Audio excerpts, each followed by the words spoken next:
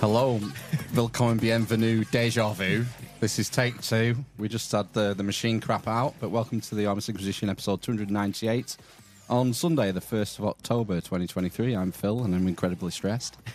I'm Matt, and I'm not stressed. And we're joined tonight by Robby, Marx, artist, podcaster, and space-time pirate. Hiya, Robby. Thanks for sticking around. For 20 minutes. Yeah, right? No, that's fine. That's fine. So, how are you, Robby? Nice to see you for the first time.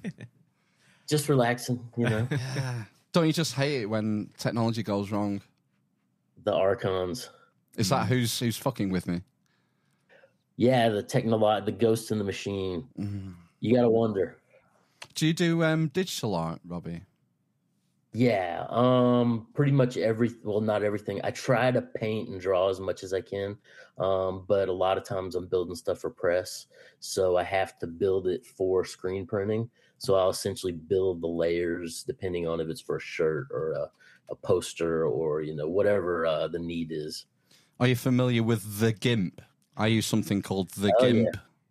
Yeah. Yep. Now, are you able to save those? That's the thing, because I played with GIMP a number of years ago, and I was not able to. You could only screenshot stuff.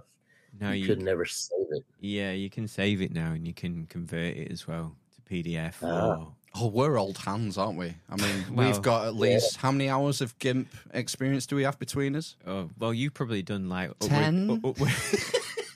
Upwards of 100 hours. I probably did 20 hours and produced 2 awful things basically from it. Yeah, I'm a total Luddite when it comes to computers. I'm not into them at all, Robby. So I feel quite happy with how I've progressed so far with the GIMP. Yeah. Now the GIMP is actually modeled after Photoshop. Yeah. And I've been in Photoshop since like the year it was released.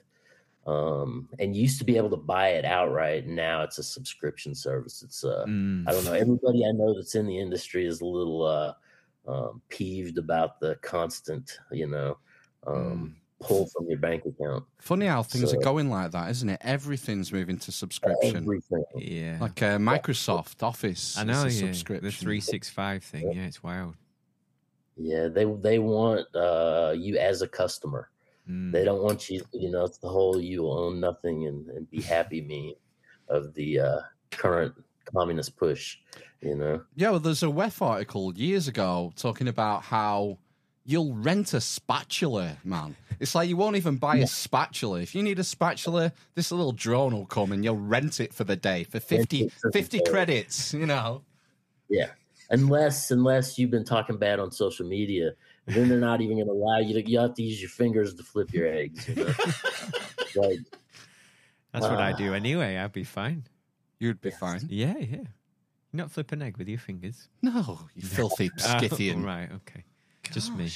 No. Just me. Are you into history, Robby? Yeah, I'm a big history buff. I pretty much, basically just sit here in the country and make art and read books, old books, ancient books, modern books. But I read a lot of ancient history, yeah. How much I'm a big history fan. I love history, particularly ancient history. And I read a book, it was recommended to me by Kojak, Jack Allen, the Kojak podcast. And it was called The Phantom Dark Ages. And it was this sort of false history or phantom history hypothesis. Yep. Are you familiar with that? I think that goes into the whole Anatoly Flamenco, I think is his name. that basically he's like an astrophysicist that went through and looked at all the moon cycles and tried to line them up with the events historically, and basically came to determine that there's about an 800-year period where they basically fabricated the history to write certain bloodlines out and other bloodlines in. Something along those lines. Yeah, it was something to do with the French dynasties. There was the Carolingian and the Merovingian.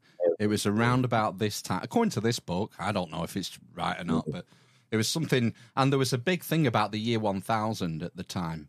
There was this. They used to call it. Well, they call it millenarianism, where there's this sort of theory of the end times. We had it with the year 2000, and there was a similar process with the year 1000 that this was going to be, like the second coming or whatnot. And I think that was maybe used as an excuse why this piece of history was sort of shrunk.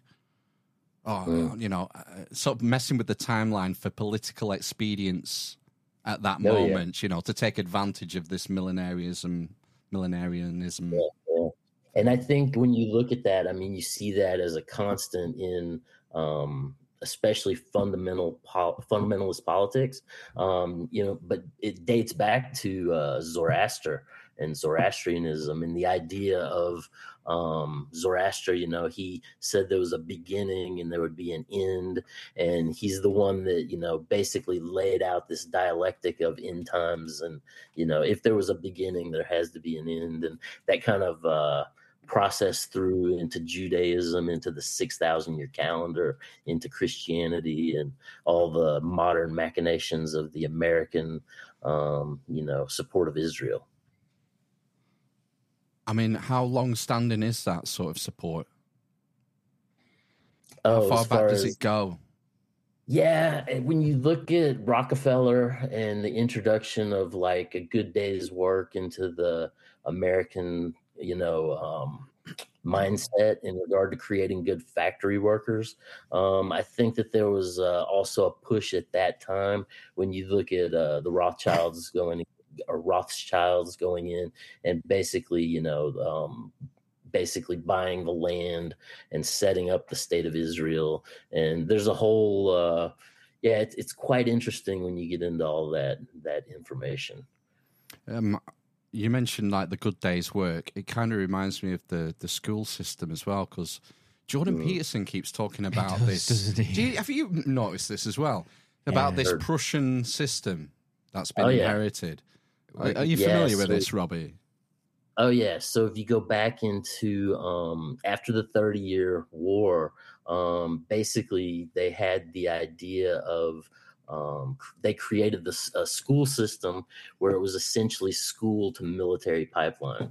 And they kind of, at the time, you had some of the Calvinists coming in, and they were high upstanding. So they instilled all these values of morals into the culture, and kind of like, do your best in all that you can do. And kind of that kind of tied in with the school system, which created this great military system that, the Kaiser basically took hold of the reins. And then when you had, Dewey and Mann here in the United States, they were working for the Department of Education at the time, and they actually went over to Prussia, and they saw the system and how everyone was so astute and dedicated, and how that translated into the military.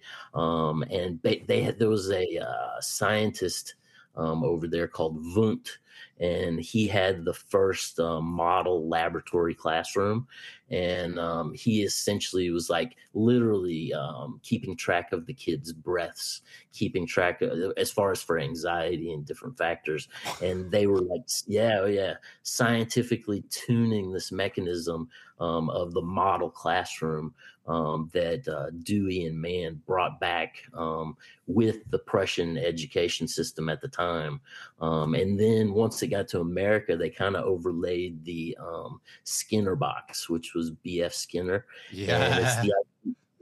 So it's the idea of, if you're within that classroom environment, you always have this overarching authority, which basically leads to intergenerationally leads to the idea of appeal to authority.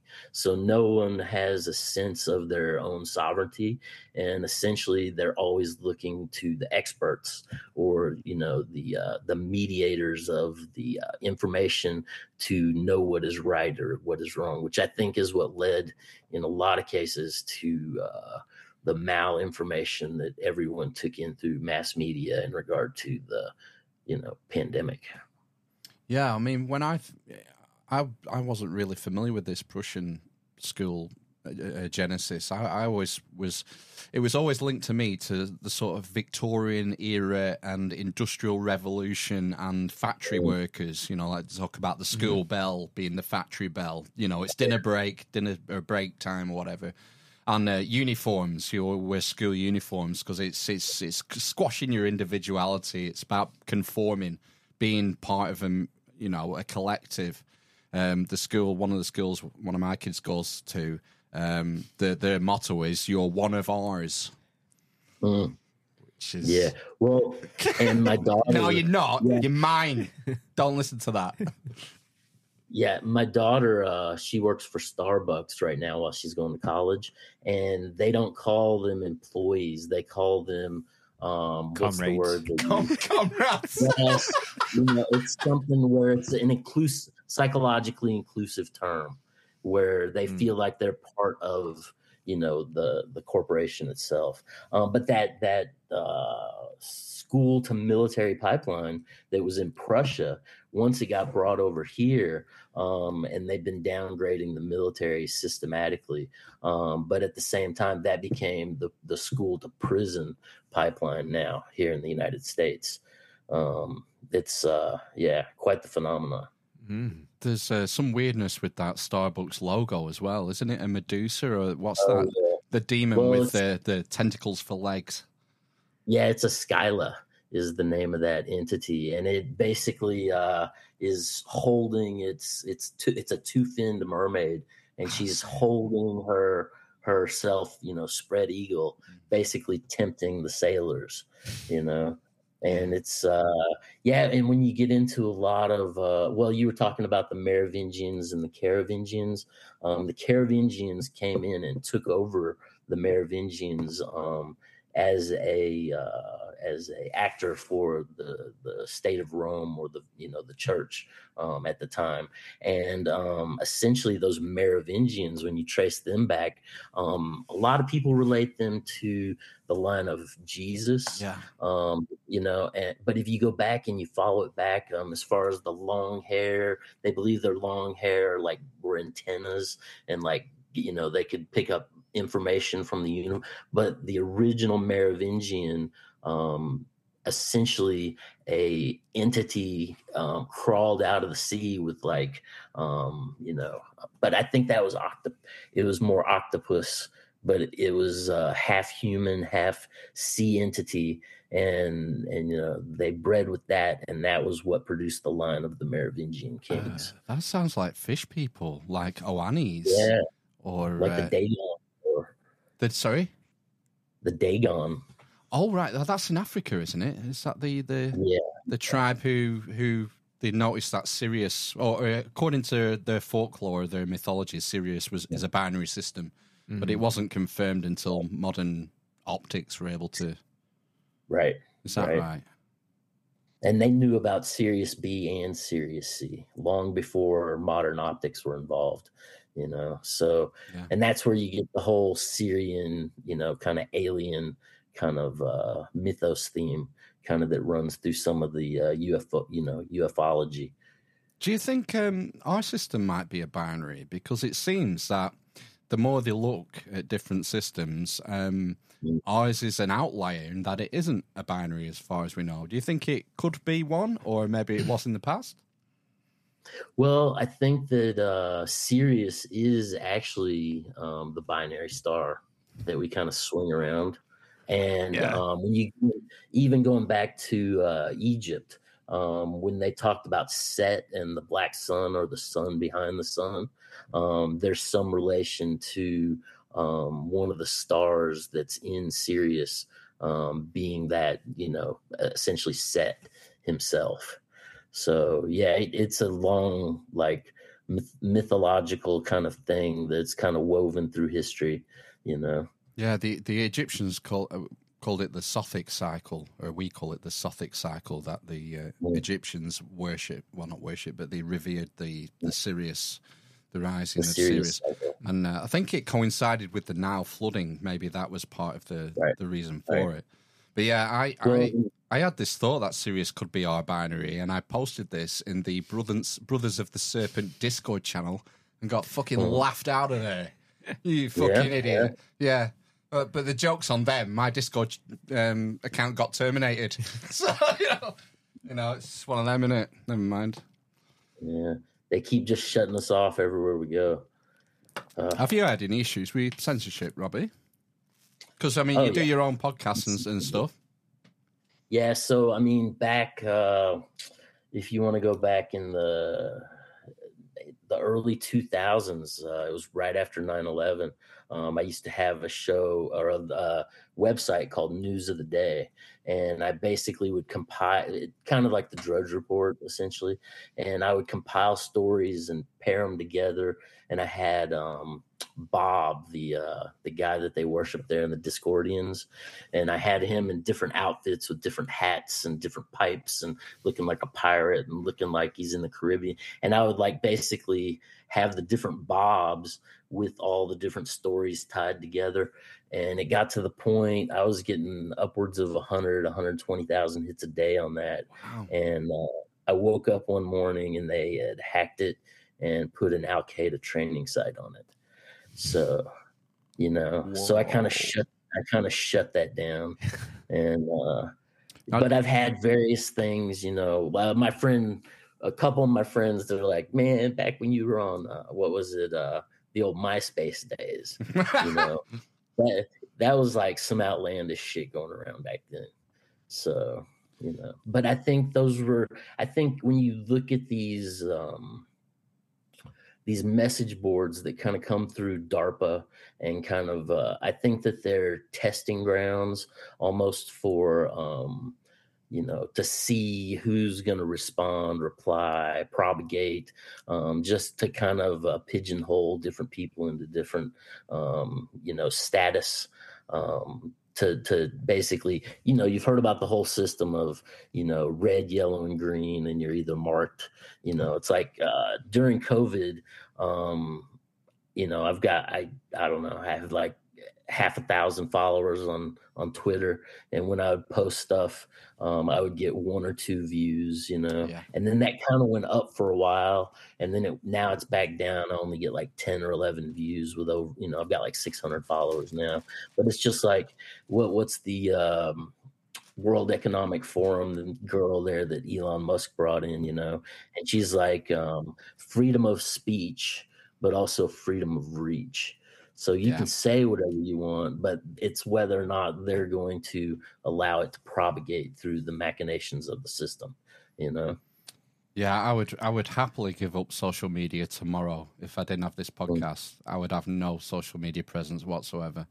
I mean, it's different for you because you're pirating your wares, and you know you want to use it's a tool, isn't it, for driving, getting people to see your stuff.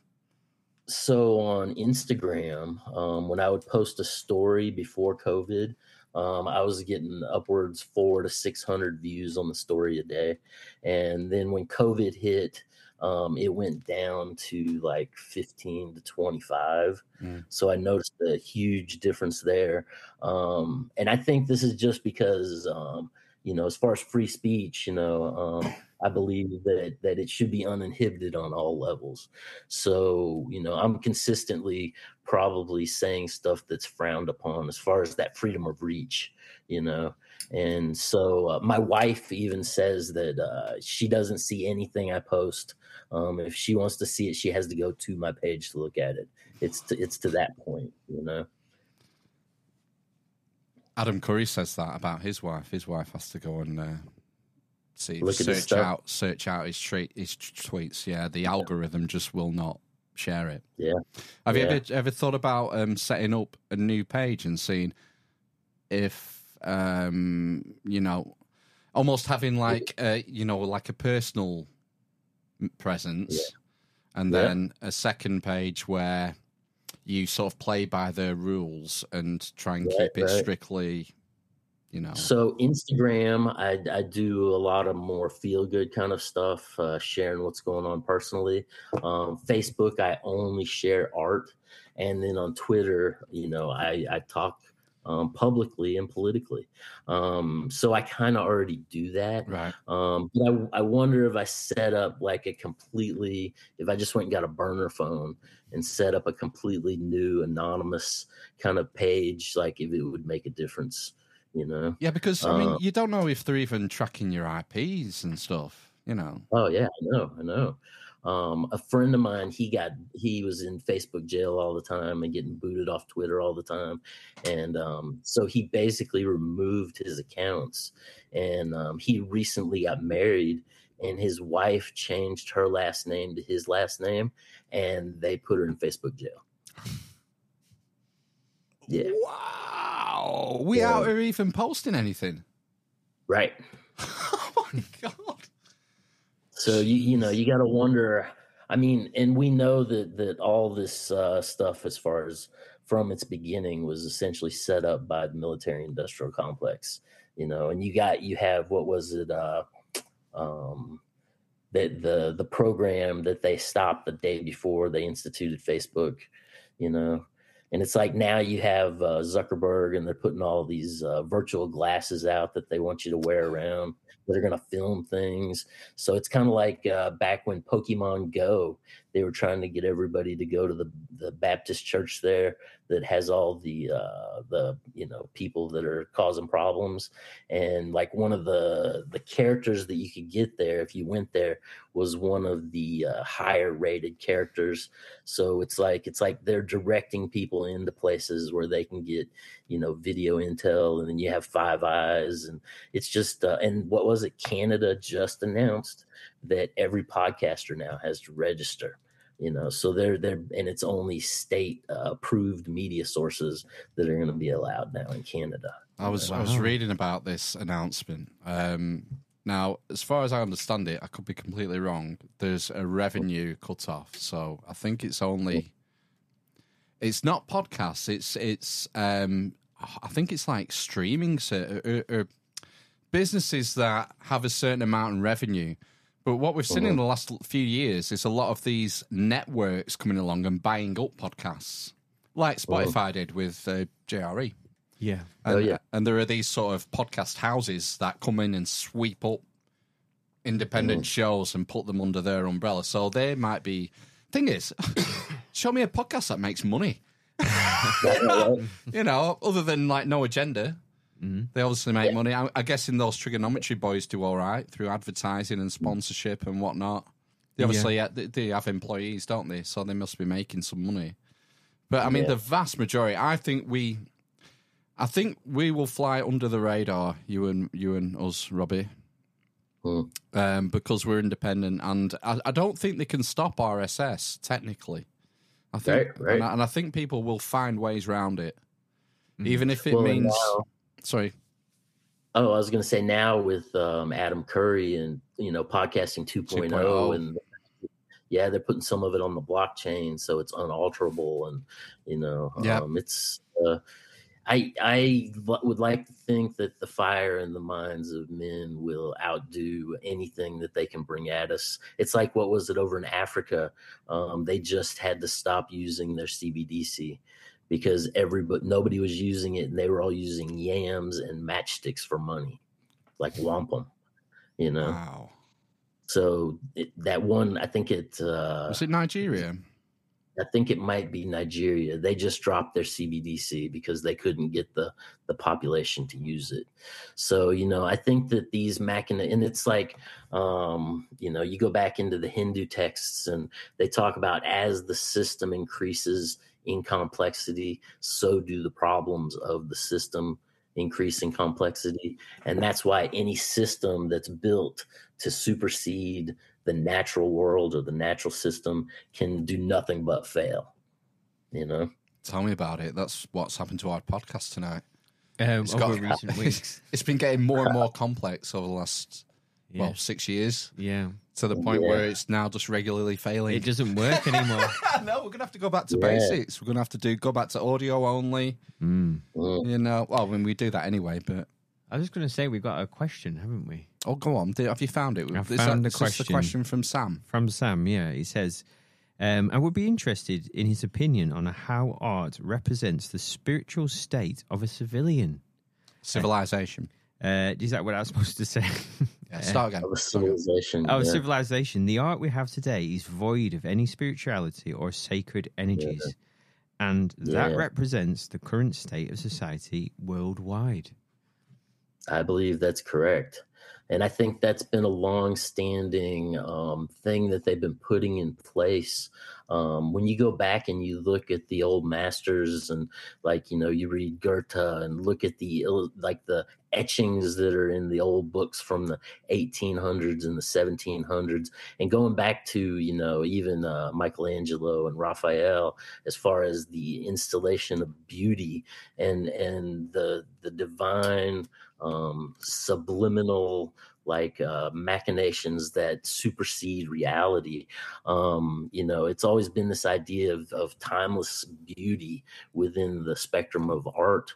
But then you look at after World War II and the machinations of the OSS and the CIA, and basically going in and infiltrating the artistic movements, you know, going back into Dadaism and Surrealism, and looking at how like not Kandinsky, who was it, the drunk there that would just dump paint on the Pollock. Yeah, and there's, you know, it's pretty much an open secret now at this point, being declassified, that you know, intelligence agencies went in and made the art more ugly. Brought in the ideas of cubism, you know, as far as the first piece of Dada art being taking the toilet urinal and turning it on its side, and he just signed his name on it. You know, that I'm sorry, but that's, you know, he didn't do anything to participate in the active force, you know, of creation. You know, it's so they've consistent, and as they can debase the art and debase the music. And it goes back to Plato and talking about the idea of changing just, you know, the chord that the music is played in can basically bring down an entire society. So, you know, these are tools that are in the toolbox of the people that are basically governing. You know, government is to govern or to steer, and mente is the mind. So, you know, the government, that's their, and if they do it correctly, then you can have a beautiful and prosperous, you know, culture.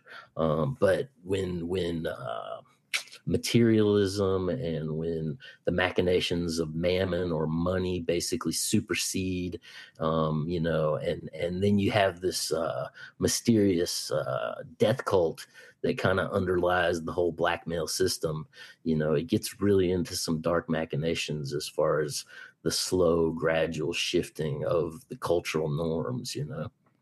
It's funny we're talking about this. I've just started reading this book, The Decline of the West by Oswald Spengler.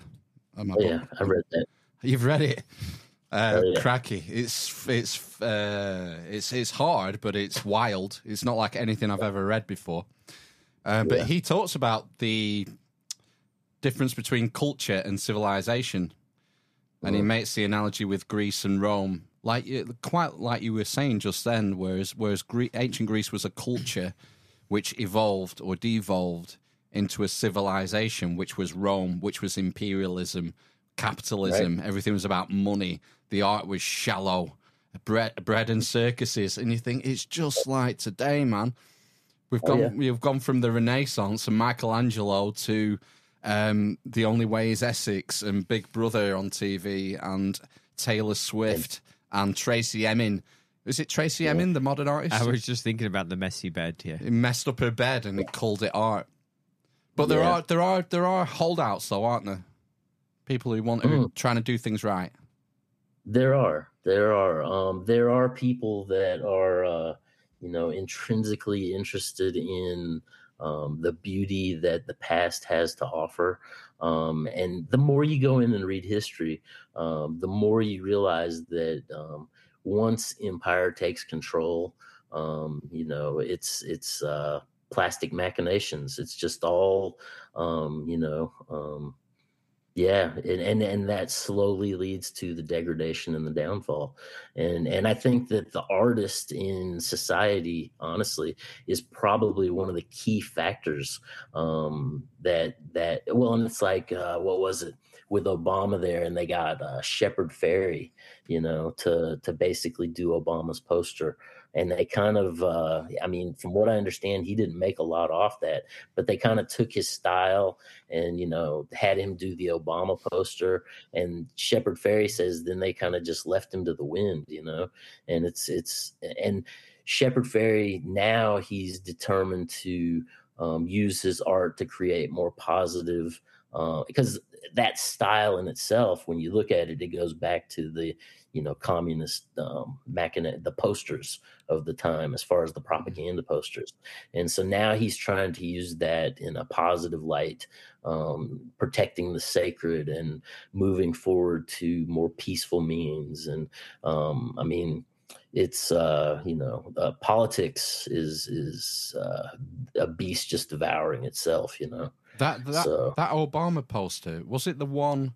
It said Obama at the bottom, and it was like a blue red, like a negative. yeah, blue red, and then I think it said hope at the bottom. Yeah, Hope, that was it. I'm just looking because in the corner of our room here, I've got 4 posters in that style. One of Plato, one of Marcus Aurelius, one of Genghis Khan, and one of Rick Mayall. Yeah, Rick who's Mayall. a comedian. It was ubiquitous, that design, wasn't it, around that time when he got voted in? Yeah. It was everywhere, wasn't it? Images are so powerful, aren't they, Robby? Right. They are. And, I don't know, a lot of artists, when I was in school, a lot of because I was in school on and off for like college on and off for like 10 years. I kept just going on Grateful Dead tour and Fish tour and doing all these things that, I went out to enjoy myself. But I would talk to some of the younger kids coming in, and I'd be like, well, why are you going? And they would always be like, I want to make a lot of money. And I was like, you're a fool, because artists don't make money. I mean, kind of when I went into art, I took the ideal that, I was going to be working till the day that I die, to heart. And I will be. I have, I don't have anything in retirement. Basically, my retirement is my stack of prints that I have, that will slowly, be dealt out while I'm still within this mortal coil, but it's like, the artist, and you have those that go into it, seeking fame and fortune.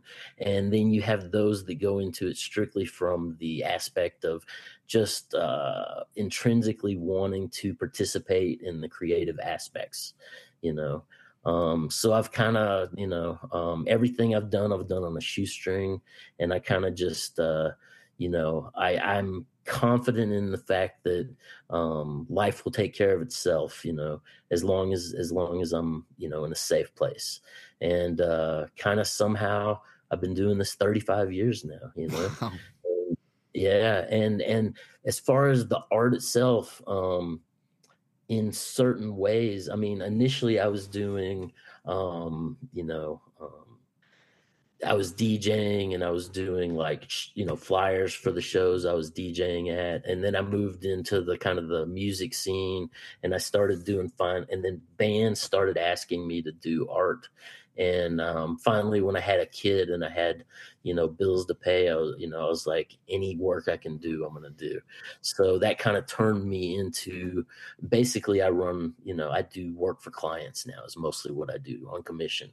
And, but ideally, I'm also kind of moving outside of that system, and I'm going more into the esoteric philosophies, and kind of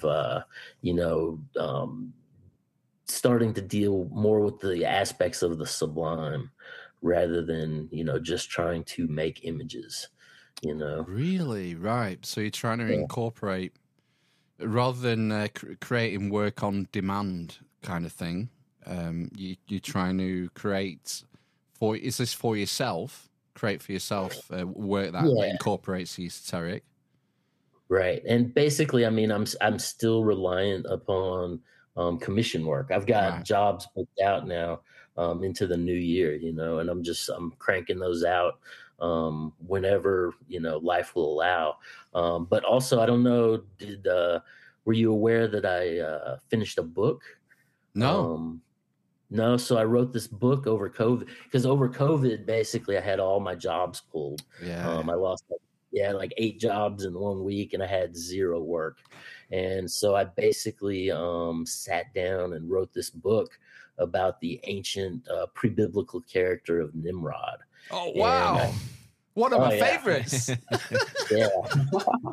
So, but it's called Nimrod, the First Skinwalker. Oh, excellent.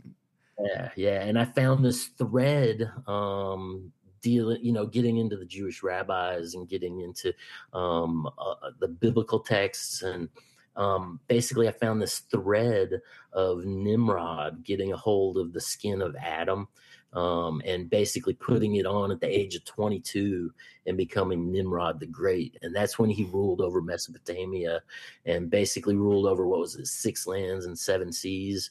And so I kind of, create the set and setting, and then I weave this narrative through it. So I'm working on the illustration for that now. And the book is at the editor. It's halfway done being edited. I can show you the sketch I'm working on right now. This is the one let's see it, yeah. Wow. Oh, right. We've got a bit of Tree of Life, bit of Kabbalah, pentagram. Yeah. Nice. Is it a pentagram, that? Hang on. It's got 6 sides. Well, within the 6 Star points. of David, there's an upside down and a right side up pentagram. Wow. Oh, right. Okay, yeah. And a bit of Tree of Life stuff going on there. Yeah, kind of like the Tree of Life. Let me see over here. And the splitting of the sexes and kind of, being handed down, on high. Oh, yeah. And so the, I'm kind of Alpha and the Omega up there as well.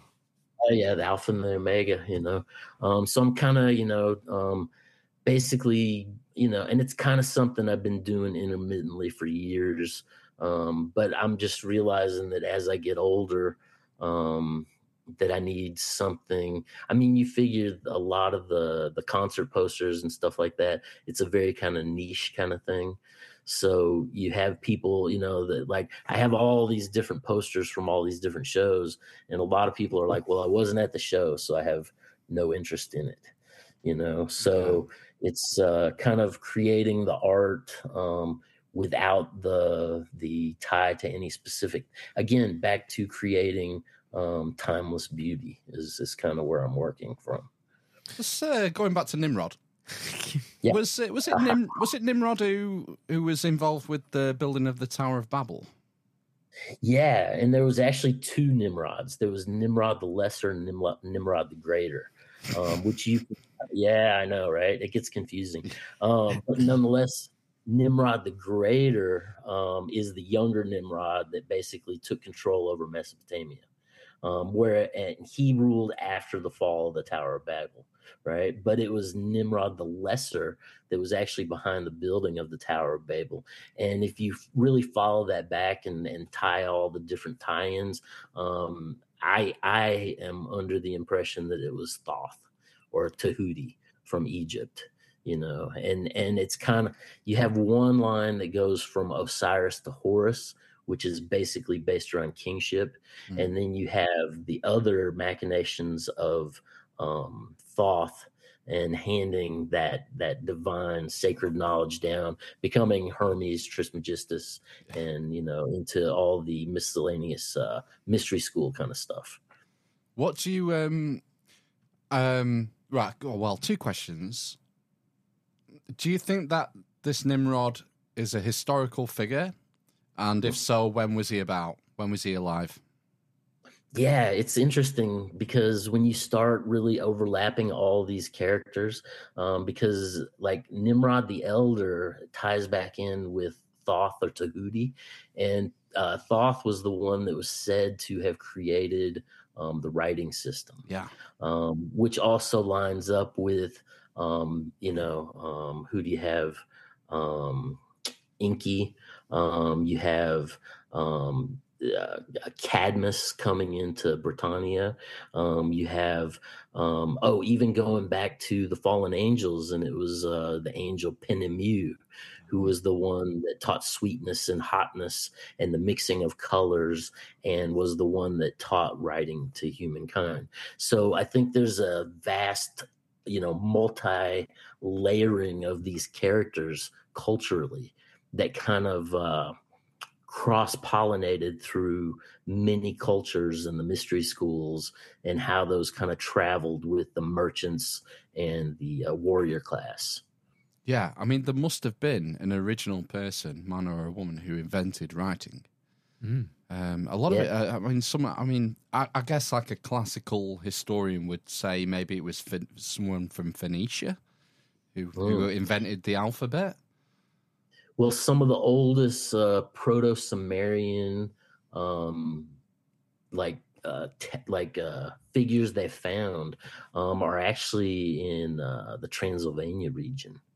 Right. So yeah, it's the whole writing, and then you even have, as far as the Pillars of Lamech, where they were, using the language of the angels, and basically wrote down the seven sacred sciences, pre-flood, that kind of were dug up after the fact. And what was it they say, that after they found it, Babylon was re-inhabited and the worship of the gods continued. So it's definitely an interesting little rabbit hole to go down. I absolutely love this biblical stuff, this Old Testament stuff. I mean, did you, as far as researching your book and coming up with your Nimrod hypothesis, did you rely on the biblical canon, or did you look at the apocryphal texts? Yeah, I looked at the biblical canon. I looked at the apocryphal. I went into the Hebrew rabbis. I went into the Sumerian, the Hindu texts, and I kind of tie a lot of these different stories.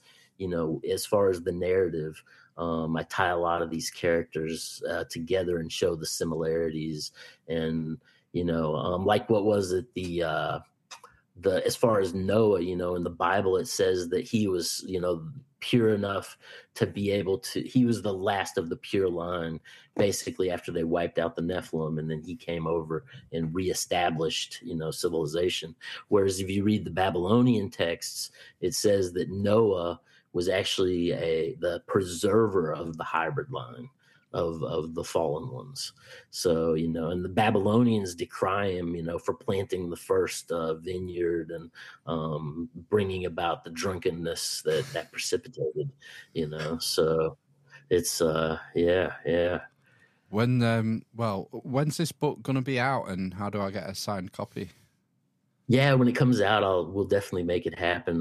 Basically, it's just a matter of the editor going through, and he's got about 15 chapters left to do on it. And then I'm working on the illustrations and working on a cover for it. So it's still, I mean, so far I'm going on 4 years getting this thing together. Wow. Okay. 3 years putting it all together, and now we're going on a year since it's been at the editor, and I'm getting the illustrations done. What are you going to do for distribution? Are you going to just take care of it yourself? Are you looking to get on Amazon or somewhere like that, or how will that work? Yeah, I'll have it on Amazon for sure. All right. And then I'm also looking at doing an audiobook format, so that'll be on like Audible. And then as far as the publishing, I'm self-publishing. It'll just be another piece of art that I have out there, that's with me when I'm going around showing my wares, I can't wait for that. What do you reckon what sort of size of book do you think is it going to be? Yeah, I think the first edition's probably going to be like a pocket-sized pulp fiction kind of, Right. just a pulp paperback, basically. Yeah. Something that's easily, assimilated. And keep the cost down as well, won't it? Yeah, yeah. Cool. So Can't wait for that. I was just thinking, I was wondering if you're into Jung at all, Robbie. Carl. yeah, I've read a good bit of Jung. I Yeah, was just wondering yeah. if you've ever read The Archetypes, that big textbook. And I suppose what was coming into my mind as you've been talking, and talking about the sublime and all the rest of it is, I suppose, what intrigued me was the idea of mandalas and what he used them for, and what he felt they represented in somebody. I'm just wondering, about your kind of thoughts around that, if you have any, if you're familiar. Yeah. As far as the idea of using art to center yourself within the subconscious and the machinations that bring forth. And I mean, and especially when you get into Jung, you're talking about a lot of shadow work and kind of, drawing on it. Well, and that goes back to Nimrod and Osiris. And it was the idea of turning the man on his head, or Joseph Campbell with the monomyth, as far as you leave where your common like vernacular that you exist within, and you go out into this great void and you have this experience, and then you bring those lessons back. So it's kind of like the idea of learning from the chaos and kind of letting those lessons bring peace within yourself. That's what he basically was saying, wasn't he? As part of the archetypes, he used it in his therapy as a way for people to, like you say, make peace, I guess, with their unconscious or their unconscious desires. The other thing, I suppose, I found sort of fascinating about it was how he linked it, to the collective unconscious and the repeated symbology, the serpents, the suns, the stars, the trees, all the rest of it. It just automatically came out of people over and over and over again. And he said that they didn't sort of see each other's work and all the rest of it, but it's quite interesting how that just comes out of people, basically. Right. And you have to almost wonder if there's some sort of a genetic memory of the people as a whole through all the eons, and kind of how we have certain imagery. I mean, because, you're talking about the serpent, you're talking about the sun or the moon. These things have been like instilled in the minds of humanity through all of our existence within, the turnings of the earth realm, so it's kind of like chickens, when they're out milling around the yard, and they're like little baby chicks. If a hawk will fly over, they'll immediately go down on their hunches and kind of to hide out, because they know instinctively, what the predator is without knowing what the predator is, and kind of also gets into the whole monarch project, as far as, the Nazis and the idea of how do these monarch butterflies through successive generations migrate back, to the place where their ancestors were born, it's definitely, and the Akashic record. And I did hear I did hear something about Russian cosmonauts at one point, that after they sent them outside of the magnetosphere of the Earth, that they lost all their memories. And when they came back, they were like a blank slate. So there's some argument to be made that the magnetosphere of the Earth itself is the cohesive cosmological memory of the species. Yeah, Schumann frequency. Once you escape that Schumann frequency, you just go. It's like Men in Black getting the zip. You're getting zoomed in the face. This kind of reminds me of Rupert Sheldrake's morphic resonance theory. This sort of like Jung called it the collective unconscious. He did experiments with mice where there was mice in mazes or rats. in different parts of the world. And once the first rat figured out this maze, other members of this species in different continents would figure out the maze quicker. It just defies, unless you're a space-time pirate, defies space-time, defies the laws that we call them, although I think it's some bullshit. The sort of laws of physics that we're so wedded to, and we just cannot. And going back to Spengler again, he was talking about this shit 150 years ago about these laws that are a product of civilization and our modern thinking, and probably our scales over our eyes when it comes to understanding this reality or plane that we exist on. Yeah, yeah. Now, have you heard of spooky action at a distance? Oh, no, what's this? Are you aware of that? So Einstein basically did this experiment with rabbits where he would take the newborn rabbits away from the mother.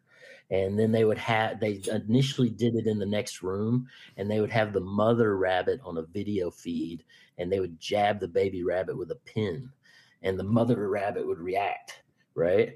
And so they basically took the rabbits further and further away.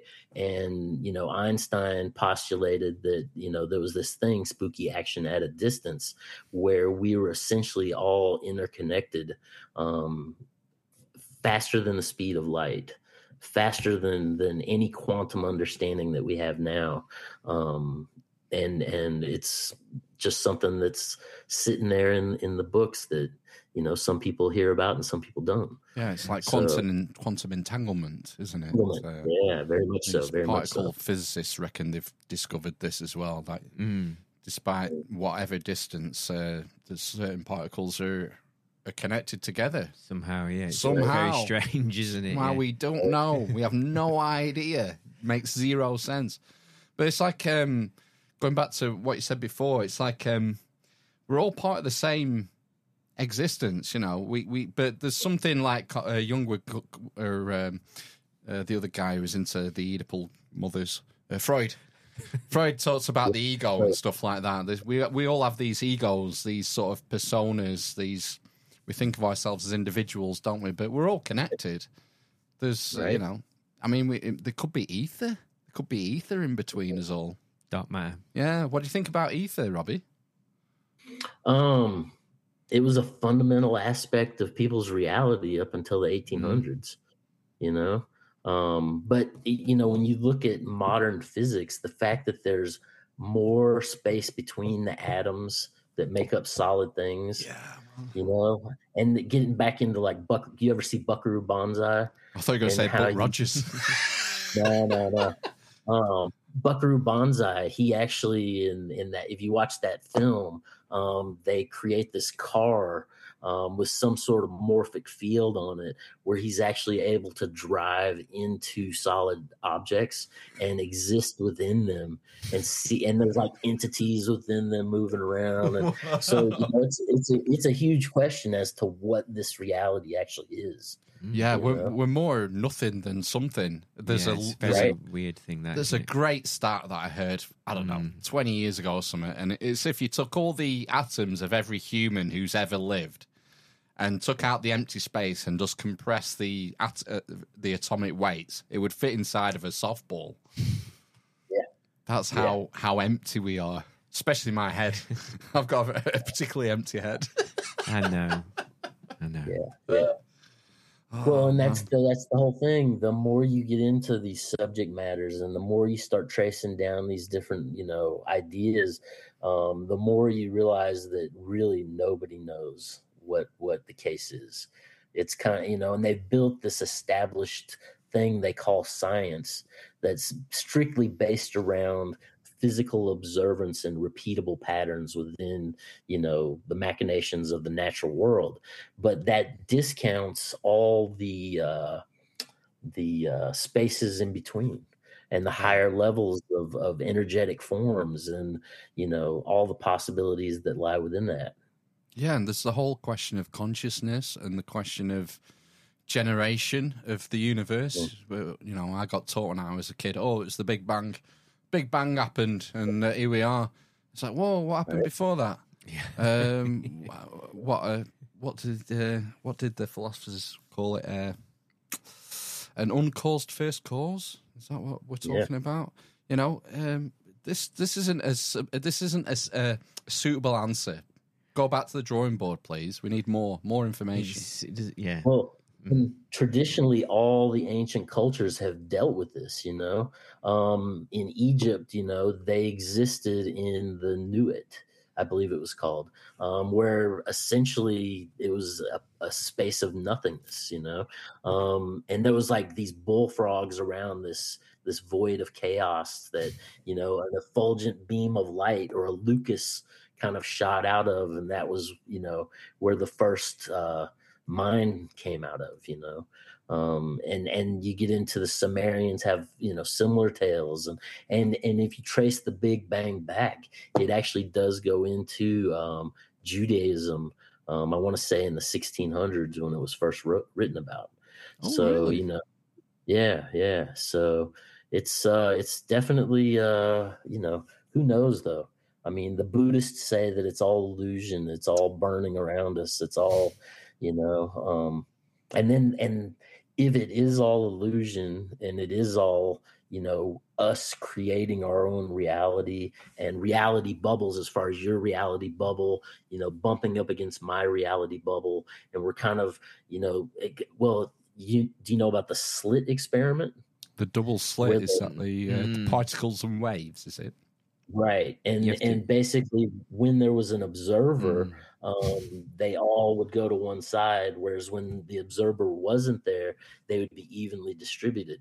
So they postulate that we, with our minds, are actually, you know, affecting how physical, you know, reality manifests itself depending upon how we're viewing it. Photons. You know? We can control the photons just by looking at them. Madness. And wild. the light itself is a wave and a particle at the same time, and it doesn't turn into something until you know that thing is realized, and there has to be an observer. It's the whole, if a tree falls in the woods, does it make a noise? Yeah. You know? Do you ever get frustrated with our modern culture and how you know the vast majority of people that you meet in day-to-day life are just they're just sort of preoccupied with bullshit constantly? Yeah. But that's the whole thing, you know. When you're brought into the world and then they slowly, like we were talking about, have taken away the idea of the sacred, you know, and they've debased the art and they've debased the music and they brought it all down to a materialist commercial culture, you know, where they want you to subscribe to everything, you know. I mean, it creates the idea that, you know, the human is nothing more than a soft machine, which when you go back and you know, like William Burroughs wrote The Soft Machine, you know, you go back into like, what was it, Lilly, and he was trying to take minds and basically wipe them and have a tabula rasa. Jerk off dolphins as well. Yeah, jerk off, man. But if you read the programming and reprogramming of the human biocomputer, he specifically talks in that about basically reprogramming children. You know, so it's and he even says in there at one point, he says that some of the stuff that they did, he cannot openly talk about because of his fear of retribution from modern society. You know, that sounds dark. Yeah, that does sound dark, doesn't it? Yeah. So, yeah, you just, I don't know. As far as society in itself, I mean, when I go out, and because I just got back, I was on like a 2.5-month trip, and I just drove around the country and saw people I loved and kind of hung out at different festivals. And people in general are absolutely beautiful. They want to have a good time. They want to laugh. They want to show you the things in their life that are beautiful. Like they want to like take you and cook for you and take care of you.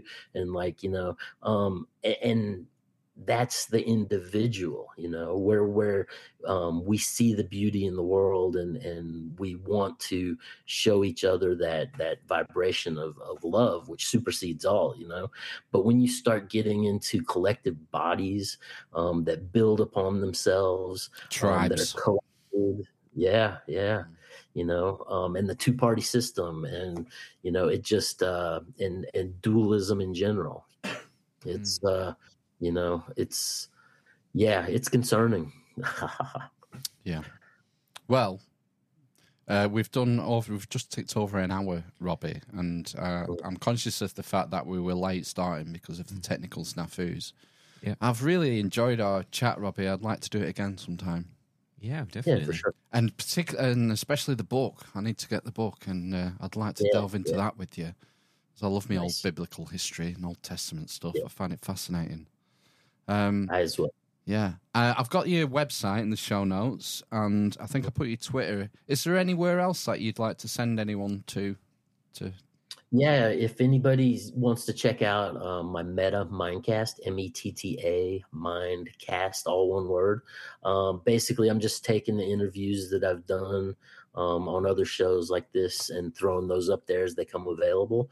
And then like every fifth one is a deep dive where I do like an hour. I'm basically going through and creating an esoteric cosmological history of planet Earth. Wow. And so yeah, like every fifth one, it'll say recordings on, and that just kind of gets into some of the stuff I've kind of been reading about. And but basically, I just I'm out here and throwing some art out in the world every once in a while, and kind of just trying to create a good life with my wife, and kind of be happy as a person can be, in this existence. So that's all any of us want, isn't it? Exactly. Well, most of us. There's the odd, Schwab who wants world domination, whatever. But most of us are we're simple beings, aren't we? Simple we don't beings, need we don't need much. No, but Robby, this has been great. Stay on the line for us for 1 minute while we play ourselves out. It's been a pleasure. Links are in the show notes as always for Robby's website and whatnot. And for those of you watching live, we shall see you very soon for part 2. Do some news. Yeah. Got some great Trump clips this week.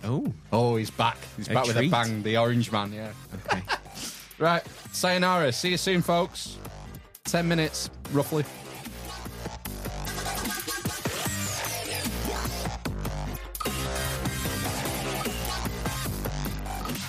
Right, then we're back. The dwarf, the cripple, and the mother of mindfulness. The mother of mindfulness. If you just joined us, we just had a great chat with Robby Marx. That was good. Good fun. That went all over the place, didn't it? Yeah, I thought we were going to talk about artwork. I thought we did, kind of bit. He told us about his artwork. Yeah, it was good. It was nice. Always nice to hear some stuff, some fresh spitting about Nimrod, isn't it? We've not touched on Nimrod for a long time, have we? No, we've not touched the Nim on the rod for maybe 2 years. No, not at all. So links are in the show notes as always, aren't they? Yeah, check out his website for cool tees. I particularly like an early one by his daughter. Nice owl print. Right. I thought I'd wear that. An owl print? It's an owl print. You have to scroll right to the beginning. Was it Moloch? No, it was more like Jason and the Argonauts. Oh, right. Oh, like the mechanical owl. Yeah. All right. It wasn't a bunch of old white guys worshipping Moloch in hoods in Washington. No. Sacrificing children. No. Good. Oh, you almost got a little bit InfoWars then. Oh! FEMA camps! Black helicopters! Yeah. I did have... do I really? Well, you've kind of... Fuck you! Fuck you! I got plenty of words for you, but at the end of the day, fuck you and your New World Order, and fuck the horse you rode in on, and all your shit! It's great. Well, legend. There we go.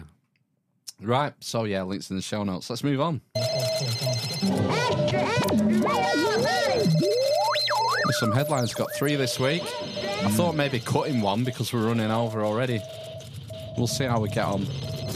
Wow. So the pearlers, 3 pearlers. That is What? That is... a long-looking story you've got there. All right, well, the first one. Mm. Cops struggle to keep hold of pervert who rubbed stolen bubble bath on himself. Well, that's a good idea, isn't it? For a slippery getaway. It is, isn't it? A jilted boyfriend who broke into his ex's flat then fled naked out the bathroom window, clutching her bubble bath before lathering himself up and trying to slip away from the cops, said he only wanted a wash. Joseph Severn, 26. That's Joseph Severn, not Seven, like Ryan Seven. No, he's not a relative. There he is. Joseph Severn was spotted cowering in bushes with poo smeared over his face and mouth. No.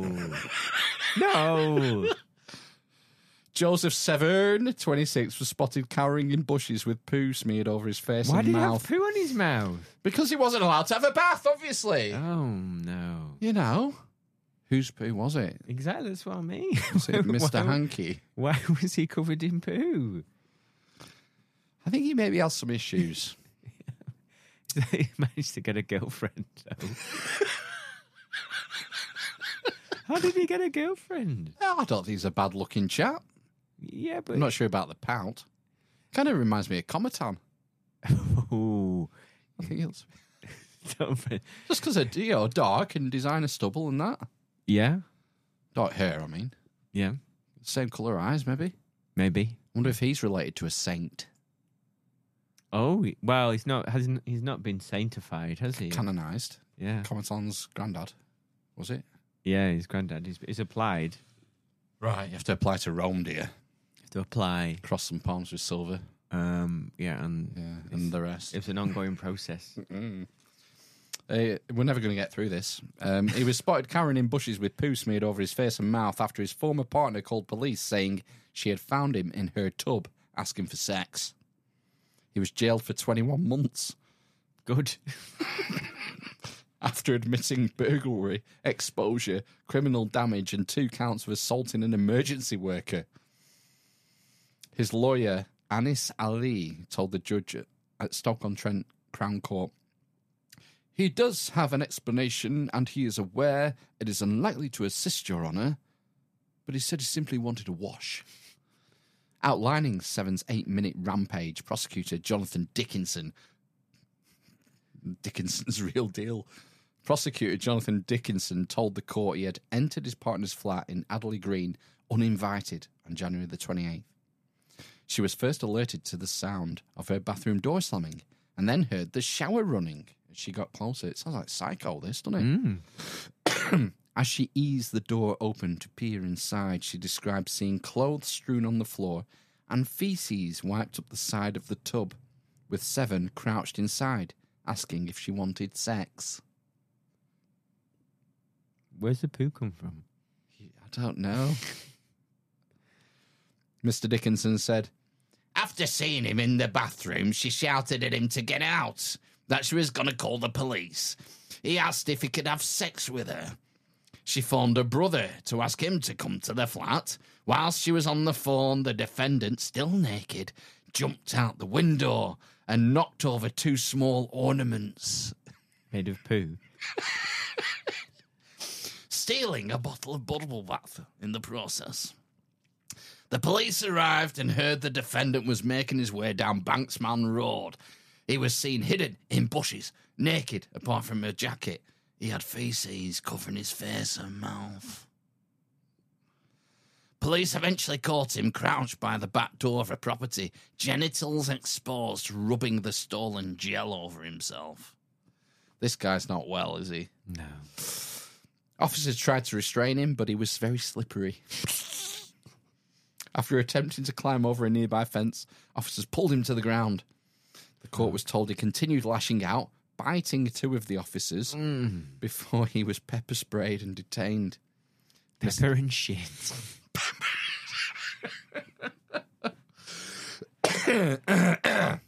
Mr. Dickinson added, "The whole incident lasted around 8 minutes. It was all caught on body-worn cameras, and he made several attempts to start masturbating during the chase. and making overly sexualized comments to the officers. Fuck me. Wonder what kind of comments they would be. Oh, God, I don't know. I don't want to go there. He even attempted another sex act while placed in rear handcuffs. How's that work? Maybe tried to hump someone. Fellatio? Self-fellatio? I think he probably just tried to shag someone, didn't Yeah. With his hands behind his he? back? Yeah. Good grief. Defending, Mr. Ali said, he recognises the position he is in and he is genuinely remorseful. He regrets his actions and assured me that none of it was sexually motivated. He recognises this was an unpleasant incident. This was not a situation that required extensive planning. It was on impulse. In terms of damage, I've turned into Voldemort. Yeah. In terms of damage, it was limited to nominal. I said that my client said it wasn't sexually motivated, Harry. He does have an explanation, and he is aware it is unlikely to assist, Your Honour. But he said he simply wanted a wash. I'm not buying it. I think it is sexually motivated. He is obviously a pervert. A slippery pervert with probably mental issues. Yeah, I mean, why did he not just go down the mental route there? Sorry, I'm mental. Yeah, I mean, as soon as you start rubbing feces in your face, in your mouth... You've signed your own... You've got your own alibi. Yeah, basically, yeah. You go into Broadmoor or something. And wave to Helen on the way. Yeah, exactly. Is it Broadmoor? Where she lives? Doesn't she live near a mental hospital? Yeah, the big one. Near one, yeah. Wing A. Next one. Passengers given £1,143 refund after dog farted on them during a 13-hour flight. Wow. Well, that's piqued your interest, this, doesn't it? Yeah, I'm all up for a deal. For a refund, yeah. Well, see how you feel. A couple forced to sit next to a farting dog for a 13-hour flight have been given... Honestly, all right, do you want to take Zeus on holiday? His farts will strip paint. It's the lipstick. Yeah. The lipstick. It's the cheese and the lipstick that would do me, not the farts. Oh, well, you just haven't been in a room when Is that one why? is unleashed. Is that why he's not allowed in? He farts and scares himself and jumps off the couch and leaves it with you. Well, that's because you let him eat wooden spoons and, and cans. Jill and Warren Press had their Air Singapore flight ruined by a snoring, flatulent, slobbery, emotional support dog. Oh, they're just not real things, are they? Did you not see the guy who had he had to be taken off a plane with his emotional support alligator? Yeah, I've heard that. You know, the emotional support peacock, the emotional support python. It's just nonsense, isn't it? Just expose yourself. Expose yourself. You'll be fine. Yeah. They were boarding a flight to Paris, from Paris to New Zealand earlier this month. When they heard snorting, Jill said, where are they from? From Paris. All right. I heard this noise, a heavy snorting. I thought it was my husband's phone, but we looked down and realized it was the dog breathing. I said, I'm not having this sitting next to us the whole trip. It's good. The couple was told by a flight attendant that there was nowhere to move in their section, so they stayed put and hoped the dog would settle. Listen, so can a dog hold a turd and a wee in for 13 hours? Yeah. Is that not stressful for it? Depends if they're used to it. Right. Surely. Don't call me Shirley. It is stressful, but don't call me Shirley. Yeah. The couple was told, they hoped the dog would settle. He did not, and was farting throughout the entire flight. Jill added, He's been desperate for a shit, man. Just something he'd eaten probably at the airport. Maybe it's airline food. Yeah, probably. That will give you windy pops. It would, wouldn't it? They couldn't have the dog out in the aisle because they couldn't get the trolley through, so it had to come in further, which meant his head was under my husband's feet. My husband was in shots and was getting the dog's saliva on his leg. After complaining, Jill and Warren, that's not French name, is it? Warren. Hill. After complaining, Jill and Warren were offered £116 travel vouchers, Wow. which they were unhappy with. A spokesman for Singapore Airlines said, Singapore Airlines apologises to Mr. and Mrs. Press for their experience on board their flight from Paris to Singapore. SIA endeavours to notify customers who may be seated next to an assistant dog prior to boarding. In circumstances where customers seated next to an assistance dog request to be moved, we will assist in reseating customers within the same cabin if space permits. In this instance, we unfortunately were unable to move Mr. and Mrs. Press within the same cabin as the premium economy class cabin was full. Our crew offered to move Mr. and Mrs. Press to 2 empty seats in economy class, which they accepted after takeoff. However, after pushing for a refund, the couple say they have since been given around $1,410, which they plan to donate to a New Zealand charity that matches visually impaired people with guide dogs. Oh, my God. So how's that for a fucking feel-good story? It is, but, you know, those guide dogs have got to fly, man. Yeah, just don't get to see your next one. Exactly, yeah. Yeah. Okay. Last one. It's time to... We do this occasionally. We'll revisit a previous story. Oh, no. I divorced my ghost husband. Now he's stalking me in bizarre disguises. Do you remember Brocard? Remember we played a clip of their wedding ceremony? The one who married a ghost? Yeah. A woman who divorced her ghost lover claims the spectre is now stalking her after their breakup. Singer-songwriter Brocard from Oxfordshire. Publicity hungry singer-songwriter Brocard from Oh, gosh, you're such a Oxfordshire. cynic. So cynical. You think this is a publicity stunt? No, I think she's genuinely in love and has married a spectral being. Yeah. Yeah. She fell in love with Eduardo, the ghost of a Victorian soldier, in late 2021. A year after she said they got married, she called quits on the relationship and accused the spirit of cheating on her. She called in an exorcist and was convinced Eduardo was gone for good, so treated herself to a trip to France, where she says she met another ghost named Fabienne, near the Eiffel Tower, no less. Oh, yeah, obviously. When it followed her home, she became suspicious and her worst fears were later confirmed. It was Eduardo in disguise, not Fabienne. Brocard said, I thought that I started a new ghost-free chapter of my life. It wasn't until I started to think about moving on that disturbing and creepy things started to happen. I embarked on a post-divorce trip to Paris to find myself, and I ended up finding Fabienne, or so he called himself. I was walking down the banks of the River Seine, chasing the shadow of the Eiffel Tower, cowering under my umbrella as raindrops poured off it.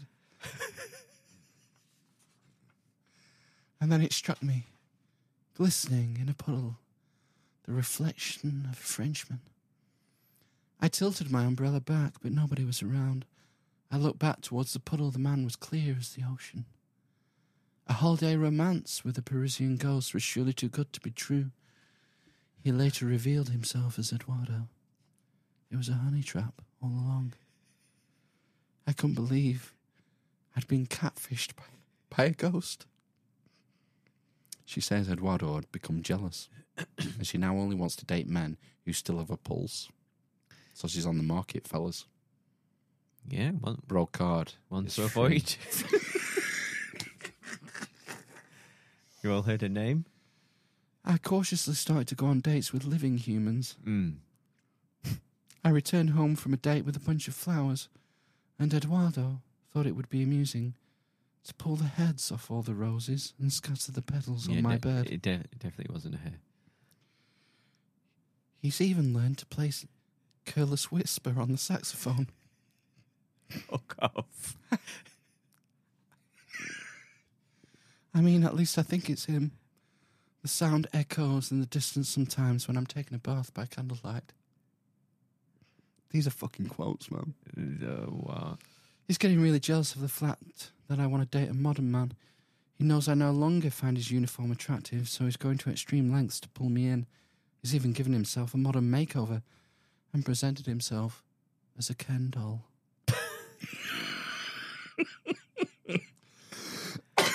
Well, you got to link it to Barbie, haven't you? It's a smash hit. Yeah. She continues, I thought I was going crazy when the image of him with cropped blonde hair and a pink suit appeared. I could tell it was him, though, as his gaunt, harrowed eyes locked into mine, and slowly he merged back into a rugged Victorian soldier. A medium told me Eduardo would always be with me, and that's a thought I can't come to terms with. I'll leave it there, because... Dreadful.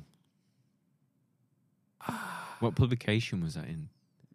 Daily Sport? The Metro. The Metro. Oh, God. It's Maybe we awful, should the get her Metro. on. Should we get Brocard on? No. I won't be able to keep a straight face. No, we can't have her on. No. She's too big for us anyway. Yeah, obviously, yeah. Yeah. Oh my God! Right, let's move on. Let's see what's coming up next. First on BBC One, Prince Andrew becomes part of Jimmy Savile's dream team. Housekeeping! Housekeeping!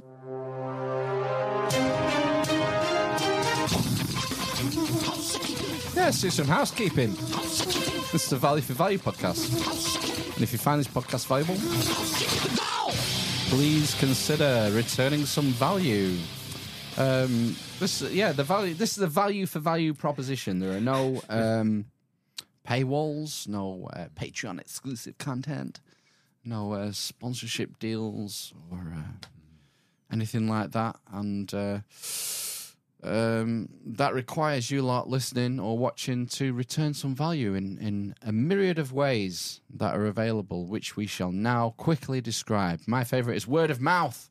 Telling people who you think may appreciate this shit show, send them a link, wherever you are online, and help us grow our reach, engage with more different and interesting guests, and expand the tiny footprint this podcast has in the oversaturated online streaming milieu. Nicely put together for once. For your little bit there. The newsletter's just been sent out today, hasn't it? Love Springer! Yeah. So, you can sign up for that on the website, I think. The AmishInquisition.com. Yeah, or a link in the show notes. Or a link in the show notes. Should work. In the newsletter, you'll get a preview for the months ahead guests. Some memes in there. Some great memes, generally. Have some high-quality memes, yeah? Some high-quality memes, some jokes. Ben's column, of course. And Phil writes an article normally. Once a month. And guest previews with, links to the websites or channels and biogs or what we might be talking about, subject matter. Yeah, and, you can post questions in the Element server. So if you join our Element server, you would leave us a question that we can read out. We're quite happy to do that. You can also, in there, send us news articles, audio stuff, talk to us, all of those kinds of things, which is very helpful. You could also post artwork, show artwork. Yeah, with no submissions this week for podcast artwork. So I smashed this to bits from the YouTube thumbnail. I think that's pretty nice. That's nice. I think that's a pretty tight piece of digital art for a Luddite such as myself. I think that's very nice. Good. I like the text. Right, yeah. All right, okay. I'll make a note of whatever font that was. Yeah, it looks good. As far as artwork, you can submit artwork that we might even use in a T-shirt in the merch store, the Amish Loot Chest. Yeah, the merch has been flying out of the store, hasn't it, recently? We've sold a couple of things in the last 6 months. Yeah, all in the last week or so. This is the latest design. You are the carbon they want to reduce. The useless eater. That's the premium tea. We've got bacon nuts. This is what Lee did for us when we did the Francis Bacon episode. Mug form.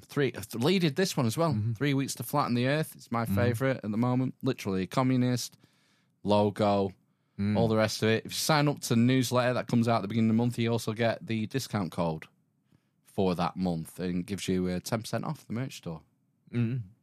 Exactly. You get something to wear or drink your booze from, and we get a slice of the profits. Yeah, we get like 10% or something.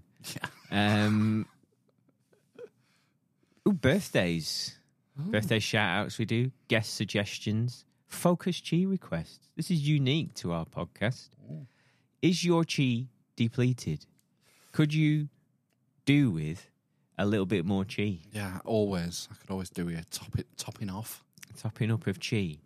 So you could request a Focus Chi request in the Element server. Or, you could email us at the AmishInquisition@gmail.com as well. Maybe message us on the various platforms that we're on. And we would be quite happy to pick that up and replenish your chi. Smash the like button, hit the bell, comment, sub, all that kind of stuff. Oh yeah, we're nearing on 1,500 subs on YouTube. I saw the other day we're like 1,497 or something. Right, okay. So nearly there. I mean, it's not going to change out. It doesn't matter, but I suppose it's a landmark, isn't it? Another landmark. Yeah. And there was one more thing. Oh, another way to become a producer. Drop your eavesdropping ways. We talk about producers. These are actual real credits. So if you look in the show notes, it won't be updated yet, but if you're listening, you look at the show notes, there'll be a list of producers for this episode. Yeah. These credits are real. You can put them in your CV. We will back you up. You can be a producer of a podcast just by helping us produce this podcast. Yeah. And what's the best way to become a producer? Leaving us a review. All right. You could leave us a review. Second best. Reviews don't pay the fucking bills, man. Oh. If you do leave us a review, just send it to us, because sometimes we don't pick it up. Yeah, we don't monitor. We don't. Yeah, we especially don't monitor Rumble, do we? Unfortunately. So yeah, but the best way is to toss us a coin. Toss a coin. Absolutely, do it for the lads. Lads. Yeah, because we're antisocial bastards. Oh, why is this so quiet? Why is Mark so quiet? Whispering it. I know, yeah. We're if you go to theAmishInquisition.com, you'll find a PayPal button there, or look in the show notes. You can give us a one-off donation, sign up for a monthly recurring sustaining donation. Sustacious. Donacious. Ignatius. Yeah. Donnelly. Help us keep the lights on, pay for the hosting costs and Zoom and... for when Phil leaves the heater on. Fucking heat as well. It's going to be getting cold soon. Yeah. I'm hoping putting that, taking the up and over door out and putting a wall and a UPVC door will help retain some heat in this cold box that is a studio. So I'm hoping the heating costs will be reduced, but not optimistic. But anyway, only you fuckers out there can save Flopland and keep the shit show going. Right, it's time to thank the producers for episode 298. It's time to big up the man Dems. Yo.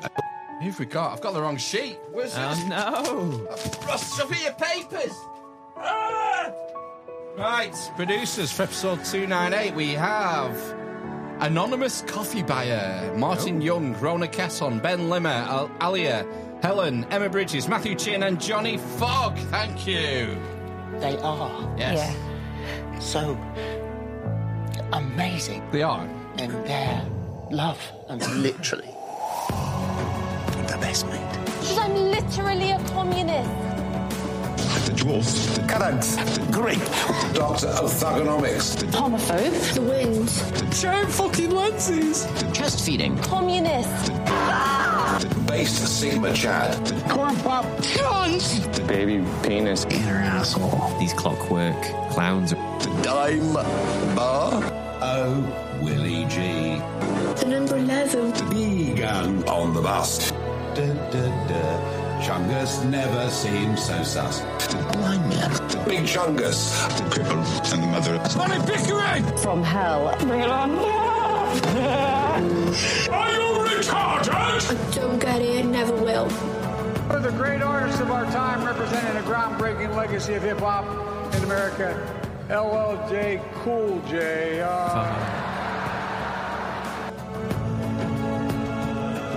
Yeah, thanks for your support for another week. Means the world to us. Do all those things we've just described to become a producer and get a credit in the show notes. Excellent. Right, that's it. That's producers, housekeeping done. Let's move on. End of show ISOs. Oh, God. Yeah, how many have I got this week? I had a late submission from Johnny Fong at like 5:15, but I got it because it was worth it. He doesn't even know he gave it me, but I took it and I cut it and I have it. So I've got 1, 2, 3, 4. First one, deeply embarrassing. I think this is fitting for the end of show. This is something that is deeply embarrassing. No, not liking it. Okay, what about you like this? What in the world is this? I said, what in the world is this? No. Buttered sausage? Let's talk about buttered sausage. Let's talk about buttered sausage. Is that all you got for me? No, I've got one more. Okay, this is the Hail Mary then. It's going to have to be. You've really... Not impressed with Not this. impressed. Okay, well, how about that's it from us? That's it from us. You're up to date. There you go. That's it from us. Tight. You're up to date. Yeah? Tight.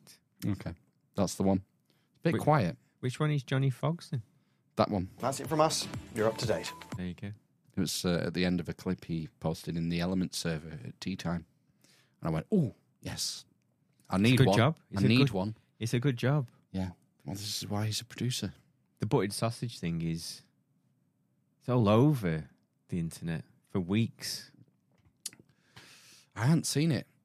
So I have it. And it's AI. Yeah. Okay, well, let's do it now then. This is the buttered sausage full clip that's been going around, purporting to be Gary Busey. Let's talk about buttered sausage. Talk about buttered sausage, where it comes from, what it does. Why is it doing what it's doing? Get it out of my face. What about buttered sausage? That's not your jam. It's not your thing. You don't like it? It's not my jam. I don't buy jam. I buy honey, and I kiss it on the lips. I mean... I was going to say, when I first watched it, I thought that's probably something that Gary Busey would do. This is it. This is what's so good about it, because that's on par. Yeah, that's what he's like. Mm-hmm. Yeah. So I didn't know it was AI until this week. Right. Okay. When I looked it up to get the clip, Gary Busey AI clip. Yeah. So that's all they did. That nothing to say about that. We'll strike that off. Strike it from the record. Yeah. When we don't use EI. EIO. EI. Yeah. You ever wondered how to deal with Jehovah's Witnesses? Always. God. This is one of those. This is one of those Ring doorbell cams, isn't it? Yeah. And he's recorded and posted his interaction with the Jehovah's Witnesses, and here it is.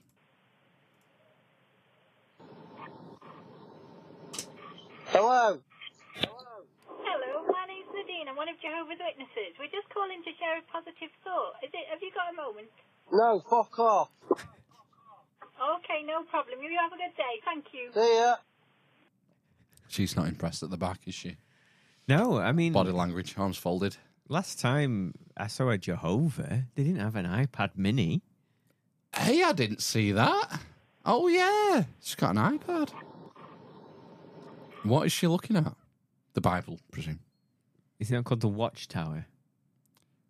Online. Oh, right. So the Watchtower is the newsletter, isn't it? The Jehovah's Witnesses newsletter. We have a big national hub down the M61, don't we, Chorley?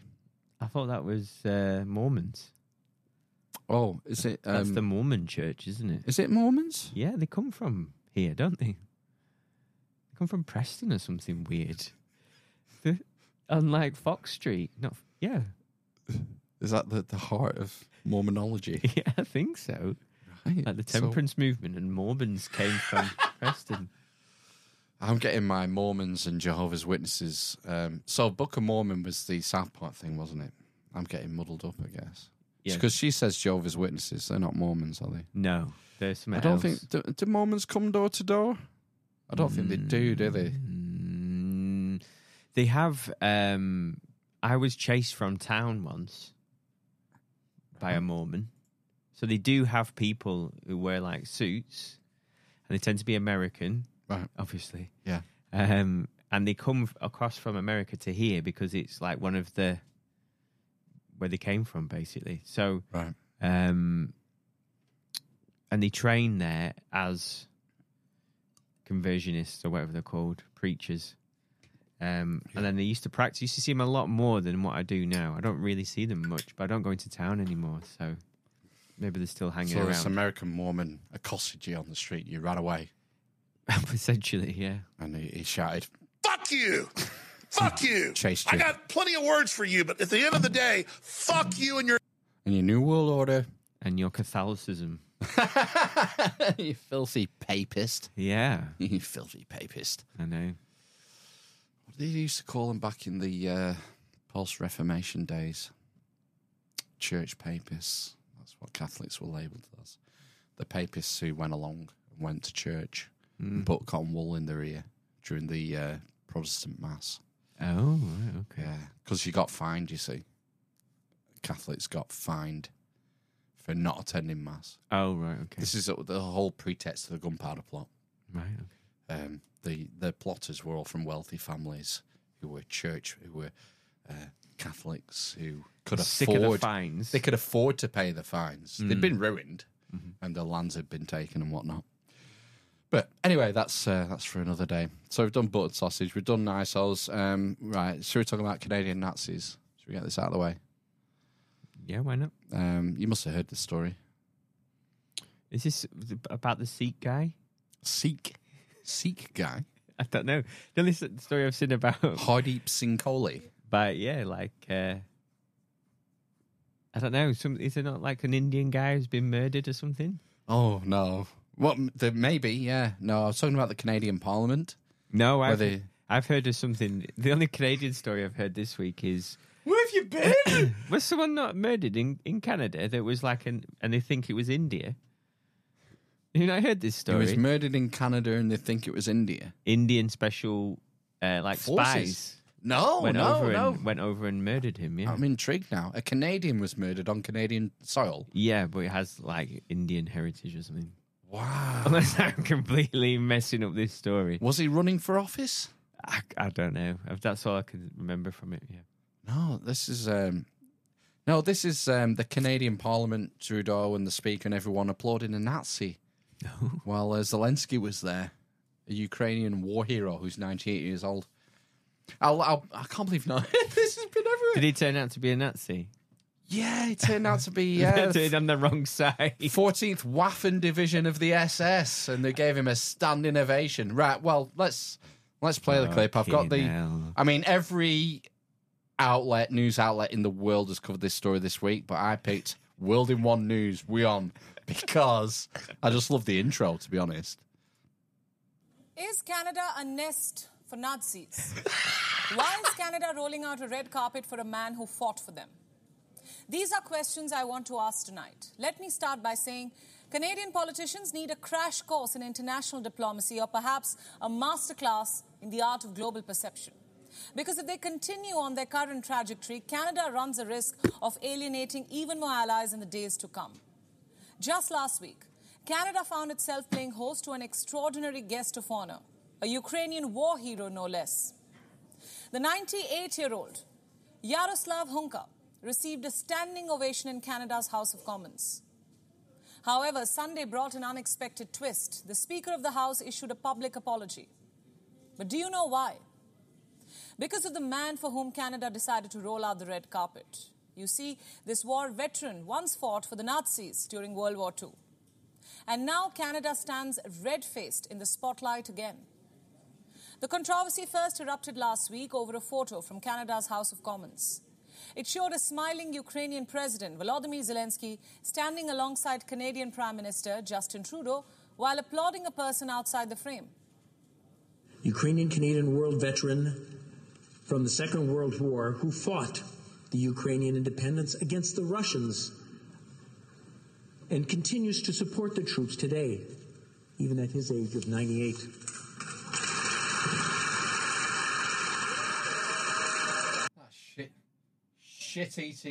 Shit-eating grin the speaker's got there. I know, yeah. Applauding a fucking war criminal.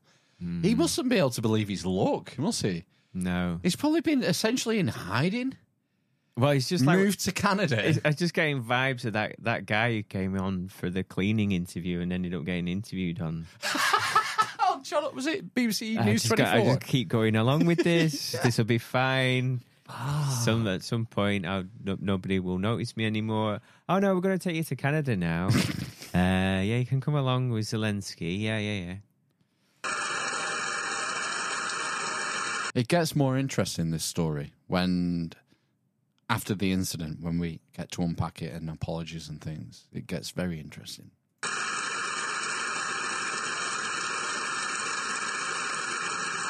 On and on and on. We gave him 2 standing O's, actually. You heard the applause. This enthusiastic cheer came right after Zelensky's address to the House. Canadian lawmakers burst into applause after Speaker Anthony Rota drew attention to this war veteran. He was introduced as a Ukrainian war hero, a veteran who had once fought with the 1st Ukrainian Division during World War II, before making Canada his home. But here is where the plot thickens. The 1st Ukrainian Division is more infamously known as the 1st Galician Division or the 14th Waffen Grenadier Division of the SS, a unit formed by Nazi Germany during the latter half of World War II. Comprising primarily Ukrainian collaborators from the western part of the country, this notorious division was embroiled in a brutal anti-partisan warfare. Its members stand accused of committing horrendous atrocities against Polish, Jewish, and Russian civilians. Yeah, not a good look. No. So, obviously, it took less than 24 hours for this information to come out. And I've got 2 apologies from Justin Trudeau. The first one is an ad hoc one. It wasn't an official apology. It was caught somewhere, travelling between destinations by the press. And I found this first. Wasn't in blackface, was he? For a change. I mean, I love that picture of him with his tongue out, smiling. It's fucking hilarious. I was like, I don't think there's anything wrong with that, personally, but it's the hypocrisy of it. But anyway, here's the first apology. Extremely upsetting that this happened. The speaker has acknowledged... Sure, headphone volume all right? Yes, fine. I feel quiet. Okay. Let's roll it back. Extremely upsetting that this happened. The speaker has acknowledged his mistake and has apologized. But this is something that is deeply embarrassing to the Parliament of Canada and, by extension, to all Canadians. I think particularly of Jewish MPs and all members of the Jewish community across the country who are commemorating Yom Kippur today. Bad timing. The day before Yom Kippur. I think it's going to be really important that all of us push back against Russian propaganda, Russian disinformation, and continue our steadfast and unequivocal support. Why is he bringing Russian propaganda and Russian disinformation This 98-year-old is a Russian spy. It's going to be really important that all of us push back against Russian propaganda, Russian disinformation, and continue our steadfast and unequivocal support for Ukraine, as we did last week with announcing further measures to stand with Ukraine in Russia's illegal war against it. Yeah, it's interesting. I think what he's referring to is there a lot of media outlets have been highlighting that Ukraine has a Nazi problem. And Ukraine has a Nazi problem. Yeah. And what didn't Putin early on in the saying about we're going to get the Nazis. Denazifying. Yeah. Yeah. So maybe that's what he's referring to. Mm-hmm. I mean, it's interesting. If you just search, do a Google search for like Ukraine Nazis, you'll find articles from over nearly a decade ago from The Guardian, all the major outlets. The ones who are rah-rah. Rasputin. Rah-rah, not Rasputin. He's Russian. He's evil. I know, yeah. Rah-rah Zelensky. But, 10 years ago, they were reporting about the far right in Ukraine and the Nazis in Ukraine and the Azov battalion and all the people were funding, basically, in the minute. Some of them. I'm not saying all Ukrainians are Nazis. Come on. Nuance. But it seems that the Western media has been reporting for years that there is a problem with far-right extremism, or otherwise known as Nazism in Ukraine. But, yeah, that would be Russian disinformation now. Well, it seems that way. Yeah, that's how it's being framed. You can muddy the waters by saying that now. This is the message. So that was an ad hoc apology. I like this second apology. This is an official one, and outlining all the groups that have been, hurt and distressed by this disaster that happened in the Canadian Parliament. In a few moments, I will address the House in front of all Canadians, in front of Jewish people here and around the world, and Ukrainians, to offer Parliament's unreserved apologies for what happened on Friday. The Speaker was solely responsible for the... Throwing under the bus the Speaker. It's the Speaker's fault. I'm just the Prime Minister. My office has nothing to do with security or vetting people or anything like that. It's just this guy, the Speaker of the House. It's his fault. The invitation and recognition of this man, and has wholly accepted that responsibility and stepped down. This was a mistake. He stepped down on Tuesday, I think. Wow. Yeah. Okay. Well, he had to. I mean, he would have been... I don't know if they can fire a Speaker, but obviously his position was made untenable. He was made an offer he couldn't refuse, I presume. Yeah, a lifetime pension. And full salary. He accepted that responsibility and stepped down. Someone was talking, I was listening to something earlier about how old the politicians are in the States.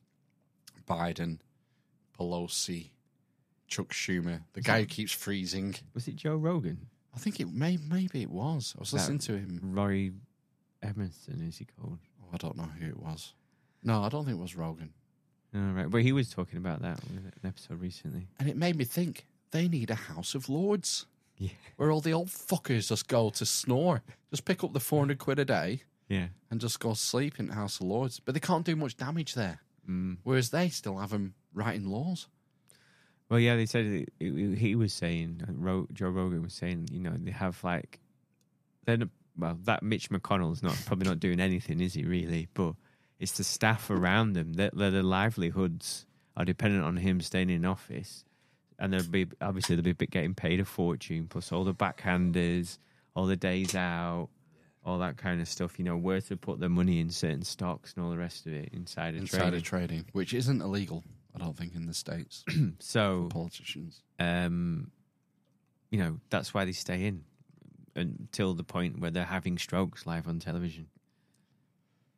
Yeah, it's a system on life support. But anyway, let's carry on with Justin.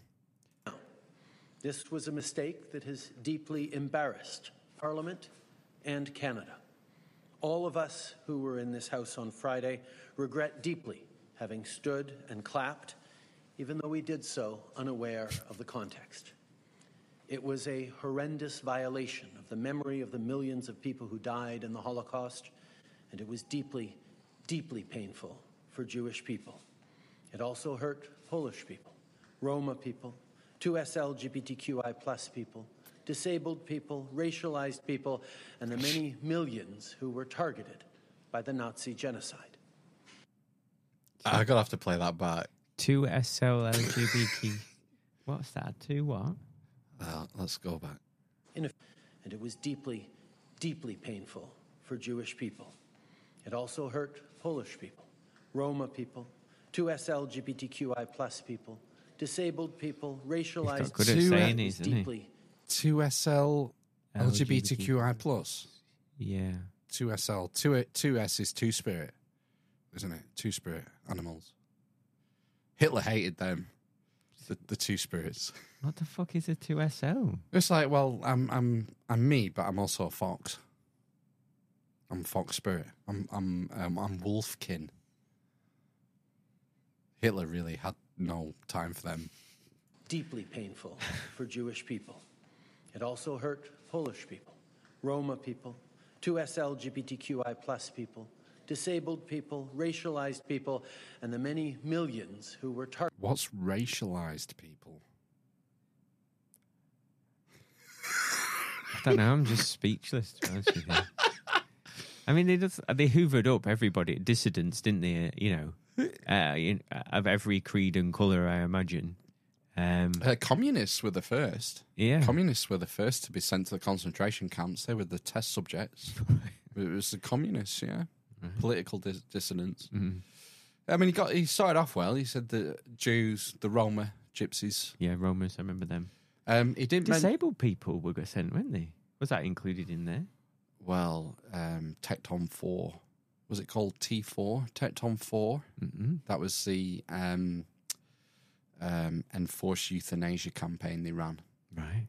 Where people who were a bit slow were murdered. Mm. It was involuntary euthanasia. Right. On a mass scale. And by the way, folks, that was implemented by nurses and doctors. Mm. They just killed people en masse in the hospitals if they were a bit slow. They had a birth defect. Too many fingers. Right, you're gonna have to just take this pill injection. And it was regular folks, regular nurses and doctors who did it. Mm. Nothing special about him. No, that's what's disturbing about it, Mm. But was that mentioned? No, I did. Well, 2 LGBTQI plus. I thought he'd mentioned disabled people. No, I don't think he did. I'm going to write to him. Missed one. Yeah, I mean, you need to cover all your bases, don't you? Violation of the memories, and it was deeply. It also hurt Polish people, Roma people, 2S LGBTQI plus people, disabled people, racialized people, did say it. And the many millions who were targeted You're a good egg. by the Nazi genocide. You're a good egg. Don't forget Trudeau. The racialized people. Yeah. So that was the second apology. He was saying that before I go into Parliament. So then they went into Parliament, and a member of Parliament from his party, the Liberal Party, came up with this incredible statement. Wanted to raise a point of order and cast an immediate vote. Thank you, Mr. Speaker. I would like to ask for unanimous consent to adopt the following motion. Unanimous consent, because what she's proposing requires unanimous consent.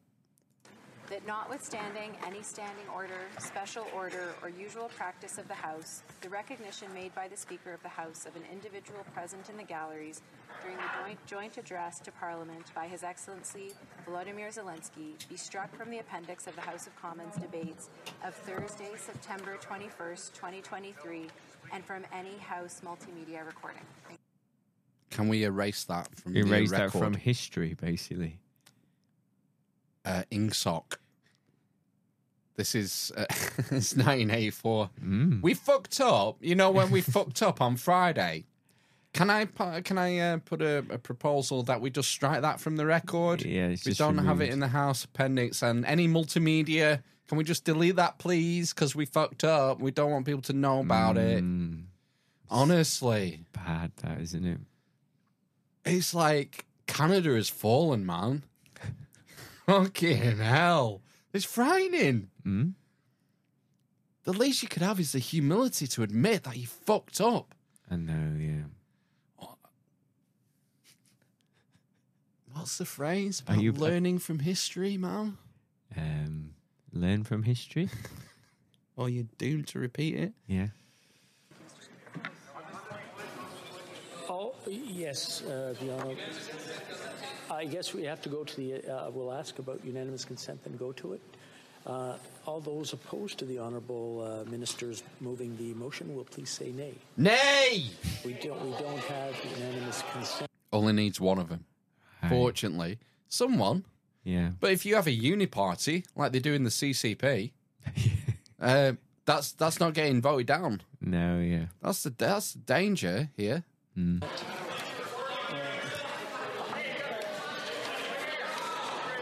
We have... Wow. That video went on for ages. I cut it there because there was an argument after that. And one of the opposition party members wanted to comment on the fact that she'd requested a unanimous strike of the record. Yeah. And it was obviously very uncomfortable for the speaker. He's not left his post at that time. Right. But just a fucking shit show, man. Absolute shit show. Anyway, let's move on. You ever wondered if cats like cottage cheese? Yeah. What do you think? I'm going to say, yeah, it's cheese, man. I think cats like cottage cheese. Dairy. All right. I'm going to see if Bruce likes cottage cheese. Want somebody? Oh. Guess not. I mean, it's kind of gone off cheese. Is it like the curd or the whey? Oh, I'm getting nursery rhyme vibes. Yeah. Curds and whey. You have to separate them now. Yeah. What's the whey and what's the curds? This is the whey. Yeah. And that is the curds. I don't know.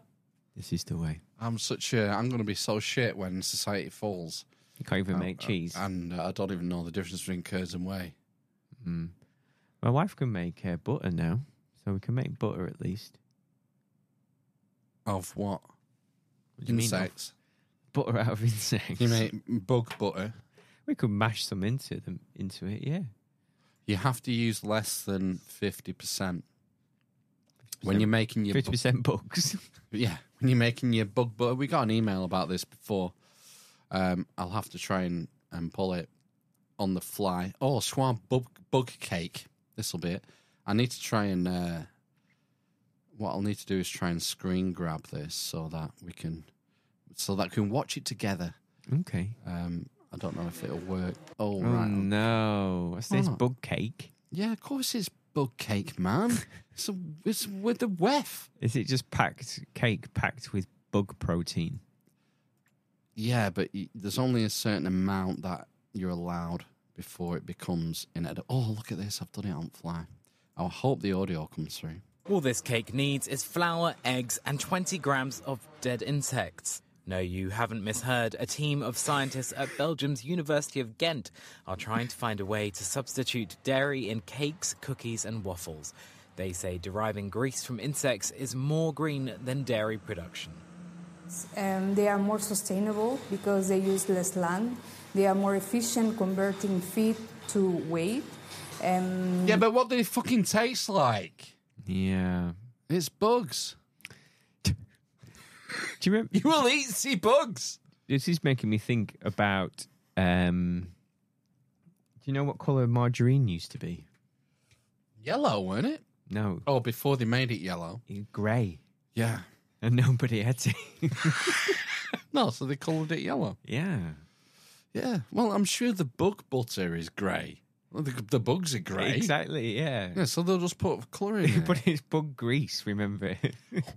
It's scrapings of the bug. Is that what she called it? Bug grease.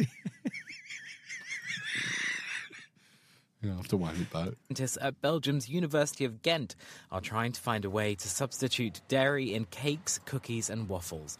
They say deriving grease from insects is more green than dairy production. They are more sustainable because they use less land. They are more efficient converting feed to... The other thing as well that he's doing there by saying grease is he's equating butter to grease. Mm. So that's, butter is fat, isn't it? That's what you churn. You churn it and it's the fat, isn't it, in the milk, essentially, that turns to butter. Yeah. But instead of saying, lovely butter... Instead of using butter, we're making grease out of bugs. But grease has got a more of a negative connotation, wouldn't you say? Yeah. I It's a thought deliberate ploy. It's a deliberate ploy from them. They're sabotaging their own bug No, butter. they're linking butter to grease. Oh, right. Well, I just thought, when I heard that, I just thought of greasing the pan with butter. Because I cook with butter. It's because you're a filthy Scythian. You should be cooking with butter. Don't use oil. It's bad for you. Drink it. Drink olive oil, like the Romans. But don't cook with it. It's not good for you. You're not supposed to cook with extra virgin olive oil, apparently. Well, first of all, because it tastes nice. But, it does something. When you cook it, it changes its structure and it becomes unhealthy, apparently. Yeah, butter's never unhealthy. No, in all its forms. Weight. They also use less water to produce, and in this case, they can be produced within Europe. That will decrease the footprint that other type of food sources bring, because they come from far away, let's say South America or Southeast Asia.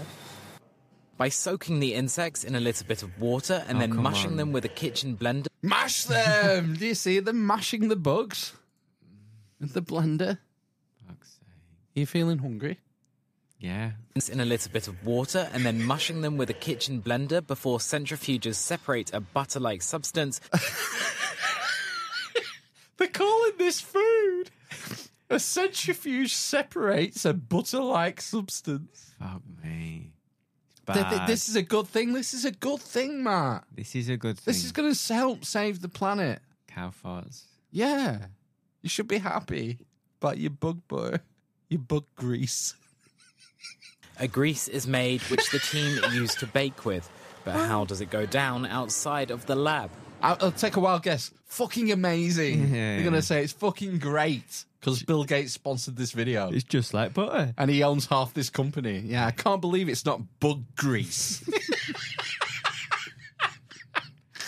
Oh, fuck. For me, there's no difference. So it's actually better. Yeah. Do you think It's better. Yeah. It's better than butter. I normally get most of my food out of the bin. you would eat insect fat cakes again? Yeah. Why not? Why not? Yeah. No. I don't think so. Not so Yes, thank you. No. The team say that consumers can't taste the difference when a Do you not like that smoothie? Get a bug grease. So we've gone back to 1920 when they're trying to figure out how to make fucking margarine yellow. How do we make this bug grease yellow? I don't think so. No?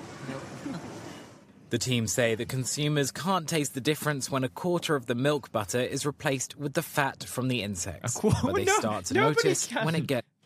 You could swap a quarter of the butter with shit and it still tastes like a fucking cake, wouldn't it? Yep, this is what the findings are. Consumers can't taste the difference when a quarter of the milk butter is replaced with the fat from the insects. But they start to notice when it gets to the halfway mark. So who knows? One day you could be munching on a cockroach croissant as you head to the office, or making your nearest and dearest a beetle birthday cake. Fuck off. So, how many mealworms does it need to blend to get that much fat? How much fat is in a mealworm, for fuck's sake? I mean, the good thing is they only need to replace a quarter of the regular butter.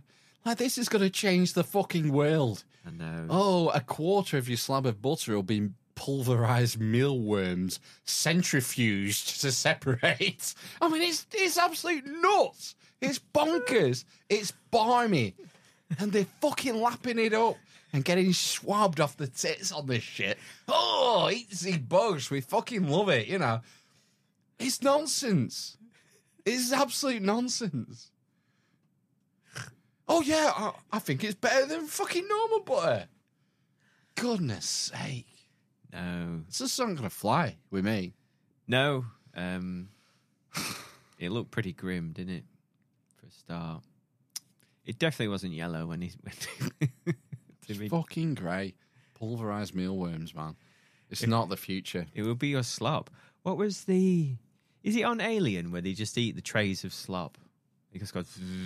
and it's like got all your nutrients in it or something. What the film is that? What's It's that? fucking the most prophetic sci-fi film ever, Demolition Man. Is it Demolition Man? Yeah. The fucking gruel. Taco Bell. And it's paste. No, you can't have salt. Salt has been illegal. Salt is illegal. You get these little pastes of flavours with your nutritional content. There's something else as well where it's literally grey. Oh, right. Gruel like that. Not Oliver Twist. Please, sir, can I have some more bug grease?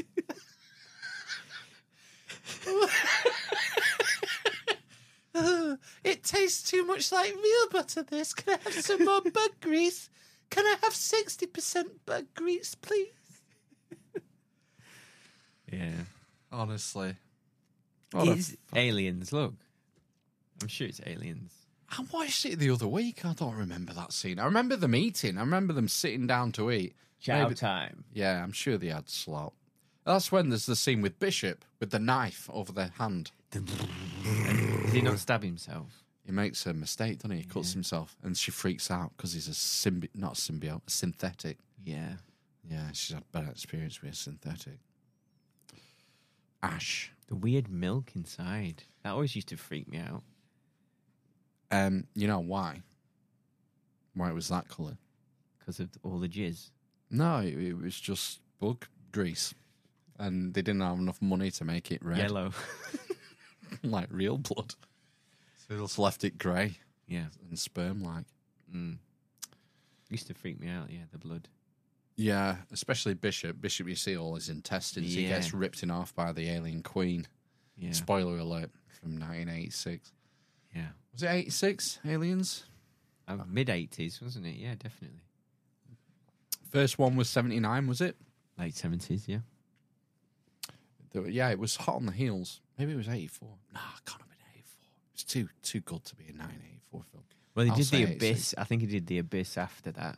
And that was in the 80s as well. Well, I think Spaceballs came out in 86. I think 86 was the best year for movies. The pinnacle. Yeah, I think Spaceballs and Aliens, it's like, yep, beat me. Find me a year with better movies. Oh, a year? I think Top Gun was 86 as well. So, right, okay. I'll leave it to you, eavesdroppers. Think of a year with better films than 1986. Transformers the movie, the animated version, was 1986. I still listen to that soundtrack. Fucking hair metal soundtrack. One shall stand and one shall fall. What does Megatron say? I don't think I've ever watched it. What does Megatron say to Optimus Prime? And he has the best comeback. So good you can't remember. Yeah, I can't remember. I know. At one point in a crucial part of the battle, he says, "I'll rip out your optics." Like he's going to pull his eyes out, gouge the eyes. Yeah, going to gouge the eyes. You got the touch. Yeah, great film, formative to my childhood. Yeah. You've never watched the original Transformers movie? I don't. You see, you couldn't afford Transformers, could you? You never had good toys. No, my mum and dad could definitely afford them. Oh, yeah, but they just didn't. Too busy having holidays. You used to go abroad all the time. Not all the time. You went to like Hungary. No. You went to some Eastern Bloc countries. You go to Czech Republic, Czechoslovakia. I went to Yugoslavia. It didn't even exist. No, but we went. Yeah. And there were definitely some mortar fire in the hills when we went. Holy shit. I remember it being nice. Probably got it for cheap then. Yeah. Went to Spain, Portugal, I think, as well as a child. In the 80s, maybe. Hell's bells. My first foreign holiday was to Germany in 1991, just after they won the World Cup. Oh, bad timing. And it was a freebie. We just had to pay for the flights. Oh, right, okay. Because my dad had a mate who worked for BAE in Munich. Did you go and stay in his house? Stayed in their house. He had a company beamer, and he took us all round. Oh, wow. We went to Neuschwanstein, the fairy tale castle. Oh. Went to the Eagle's Nest. Wow. Hitler's hideout in the Alps. That would have been cool. Up the Golden Elevator. Was your brother creaming his pants? Oh, my brother would have been like 15.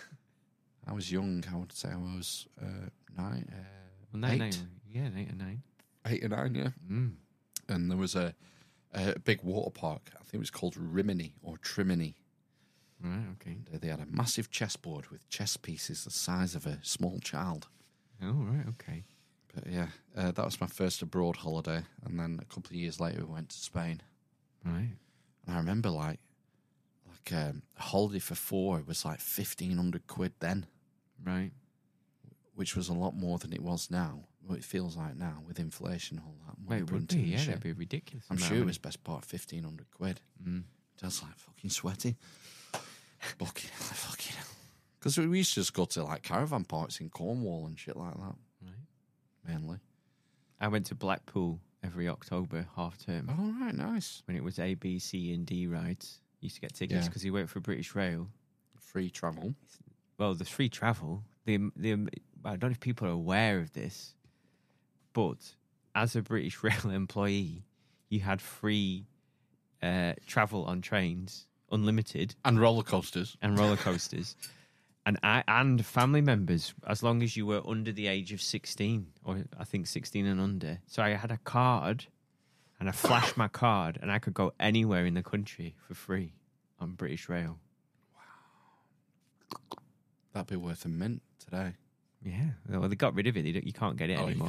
My mum got it for a bit after he died as well. Yeah. He had it like into retirement, and then they took it off her. Said, no, that's it now. You've had your lot. Fucking hell. Rotters. But yeah, he used to get free tickets for Blackpool Pleasure Beach, you see. Right. And we go there. All the D rides. I've not been for donkey's years. Pleasure Beach. I know the guy who put the Belisha beacon up on the top of the big one at Blackpool. All right. A firm I served my apprenticeship with was involved in some work there. And he put this right at the top of the big one where the big dip is. You get strapped in. There's a big slow climb, and then you go over. And there's like a beacon at the top. I guess it's for airplanes, so they don't crash into it. Yeah. And he fitted that. Right. It's not a very good story. But no, it is what it is. It is. Yeah, we're gonna have to wrap up. We'll have to save my UAP experience for another time. I saw a UAP yesterday. Yeah, identified aerial phenomenon. I'm going to talk to Mark from My Family Thinks I'm Crazy on Wednesday. So you could show it on there, couldn't you? So I'll probably the video's shit. I couldn't even see it on the screen. It was that small when I was videoing it. So the video's shit, but I shall be talking. We'll have 2 hours to discuss on Wednesday night, so I guess we'll cover it in gory detail. All right then. Shall we? We should wrap up the shit show, haven't we? Yeah. We've done the important things with the Trump-gasms. She's almost here.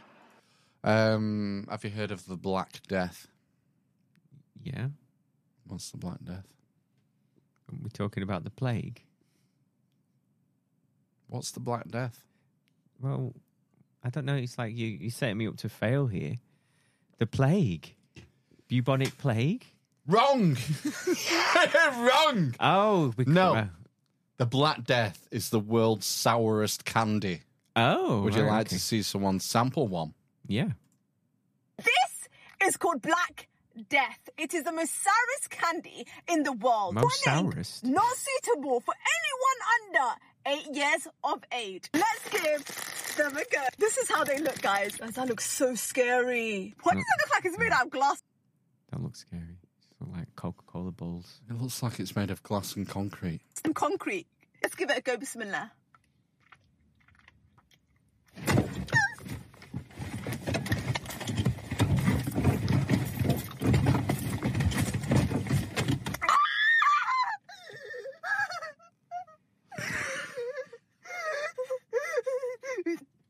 I don't know how to describe it, yeah? Feels like there's like a metal rod at the back of my throat. Let's give it a go.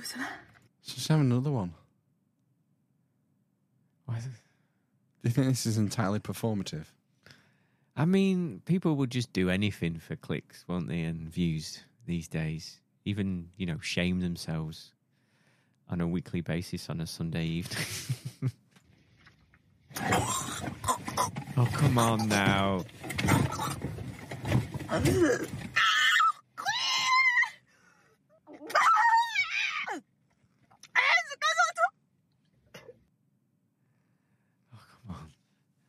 I mean, I thought we were finishing on a high. Oh, sorry. It's been rush job tonight. Let's put it together. But it is what it is. He said it is what it is. Well, it is what it is because he is who he is. That's why it is what it is. So, what can we do? Yeah. It looks like glass and concrete. Yeah, it's made of glass and concrete. Right, we shall be back next week for episode 299. 1 week away to the big one. Yeah. Where we hold back. No idea what we're going to do. We're doing a phone in, aren't we? I don't know. We've not even just talked about it. We're going to have a bat phone. Oh, fuck. You need to get a burner. I haven't got one. Oh. So buy a burner sim, put it in the 3210. Okay. Whatever. Yeah, can do. Do that if you want. Just use my wife's work phone. That'd be fine. Oh, God. I'm getting tired. I'm tired, boss. Right, we'll see you next week then. Yeah. Probably entertained. Are you not entertained? Let's talk about buttered sausage. See you next week. Building back better. You're a big chungus. Based Sigma Chad. What in the world is this? Who's got the biggest cock? Who you think you are? Literally a communist. We'll be there. Chicago, we'll be there. PSG, we will be there. We'll be there. I think you're hitting the point, Phil, that and these guys, they're having fun now, but my goodness, they've also got a dark side. Ana El Etifaki, see you soon. That's it, man. Game over, man. It's game over.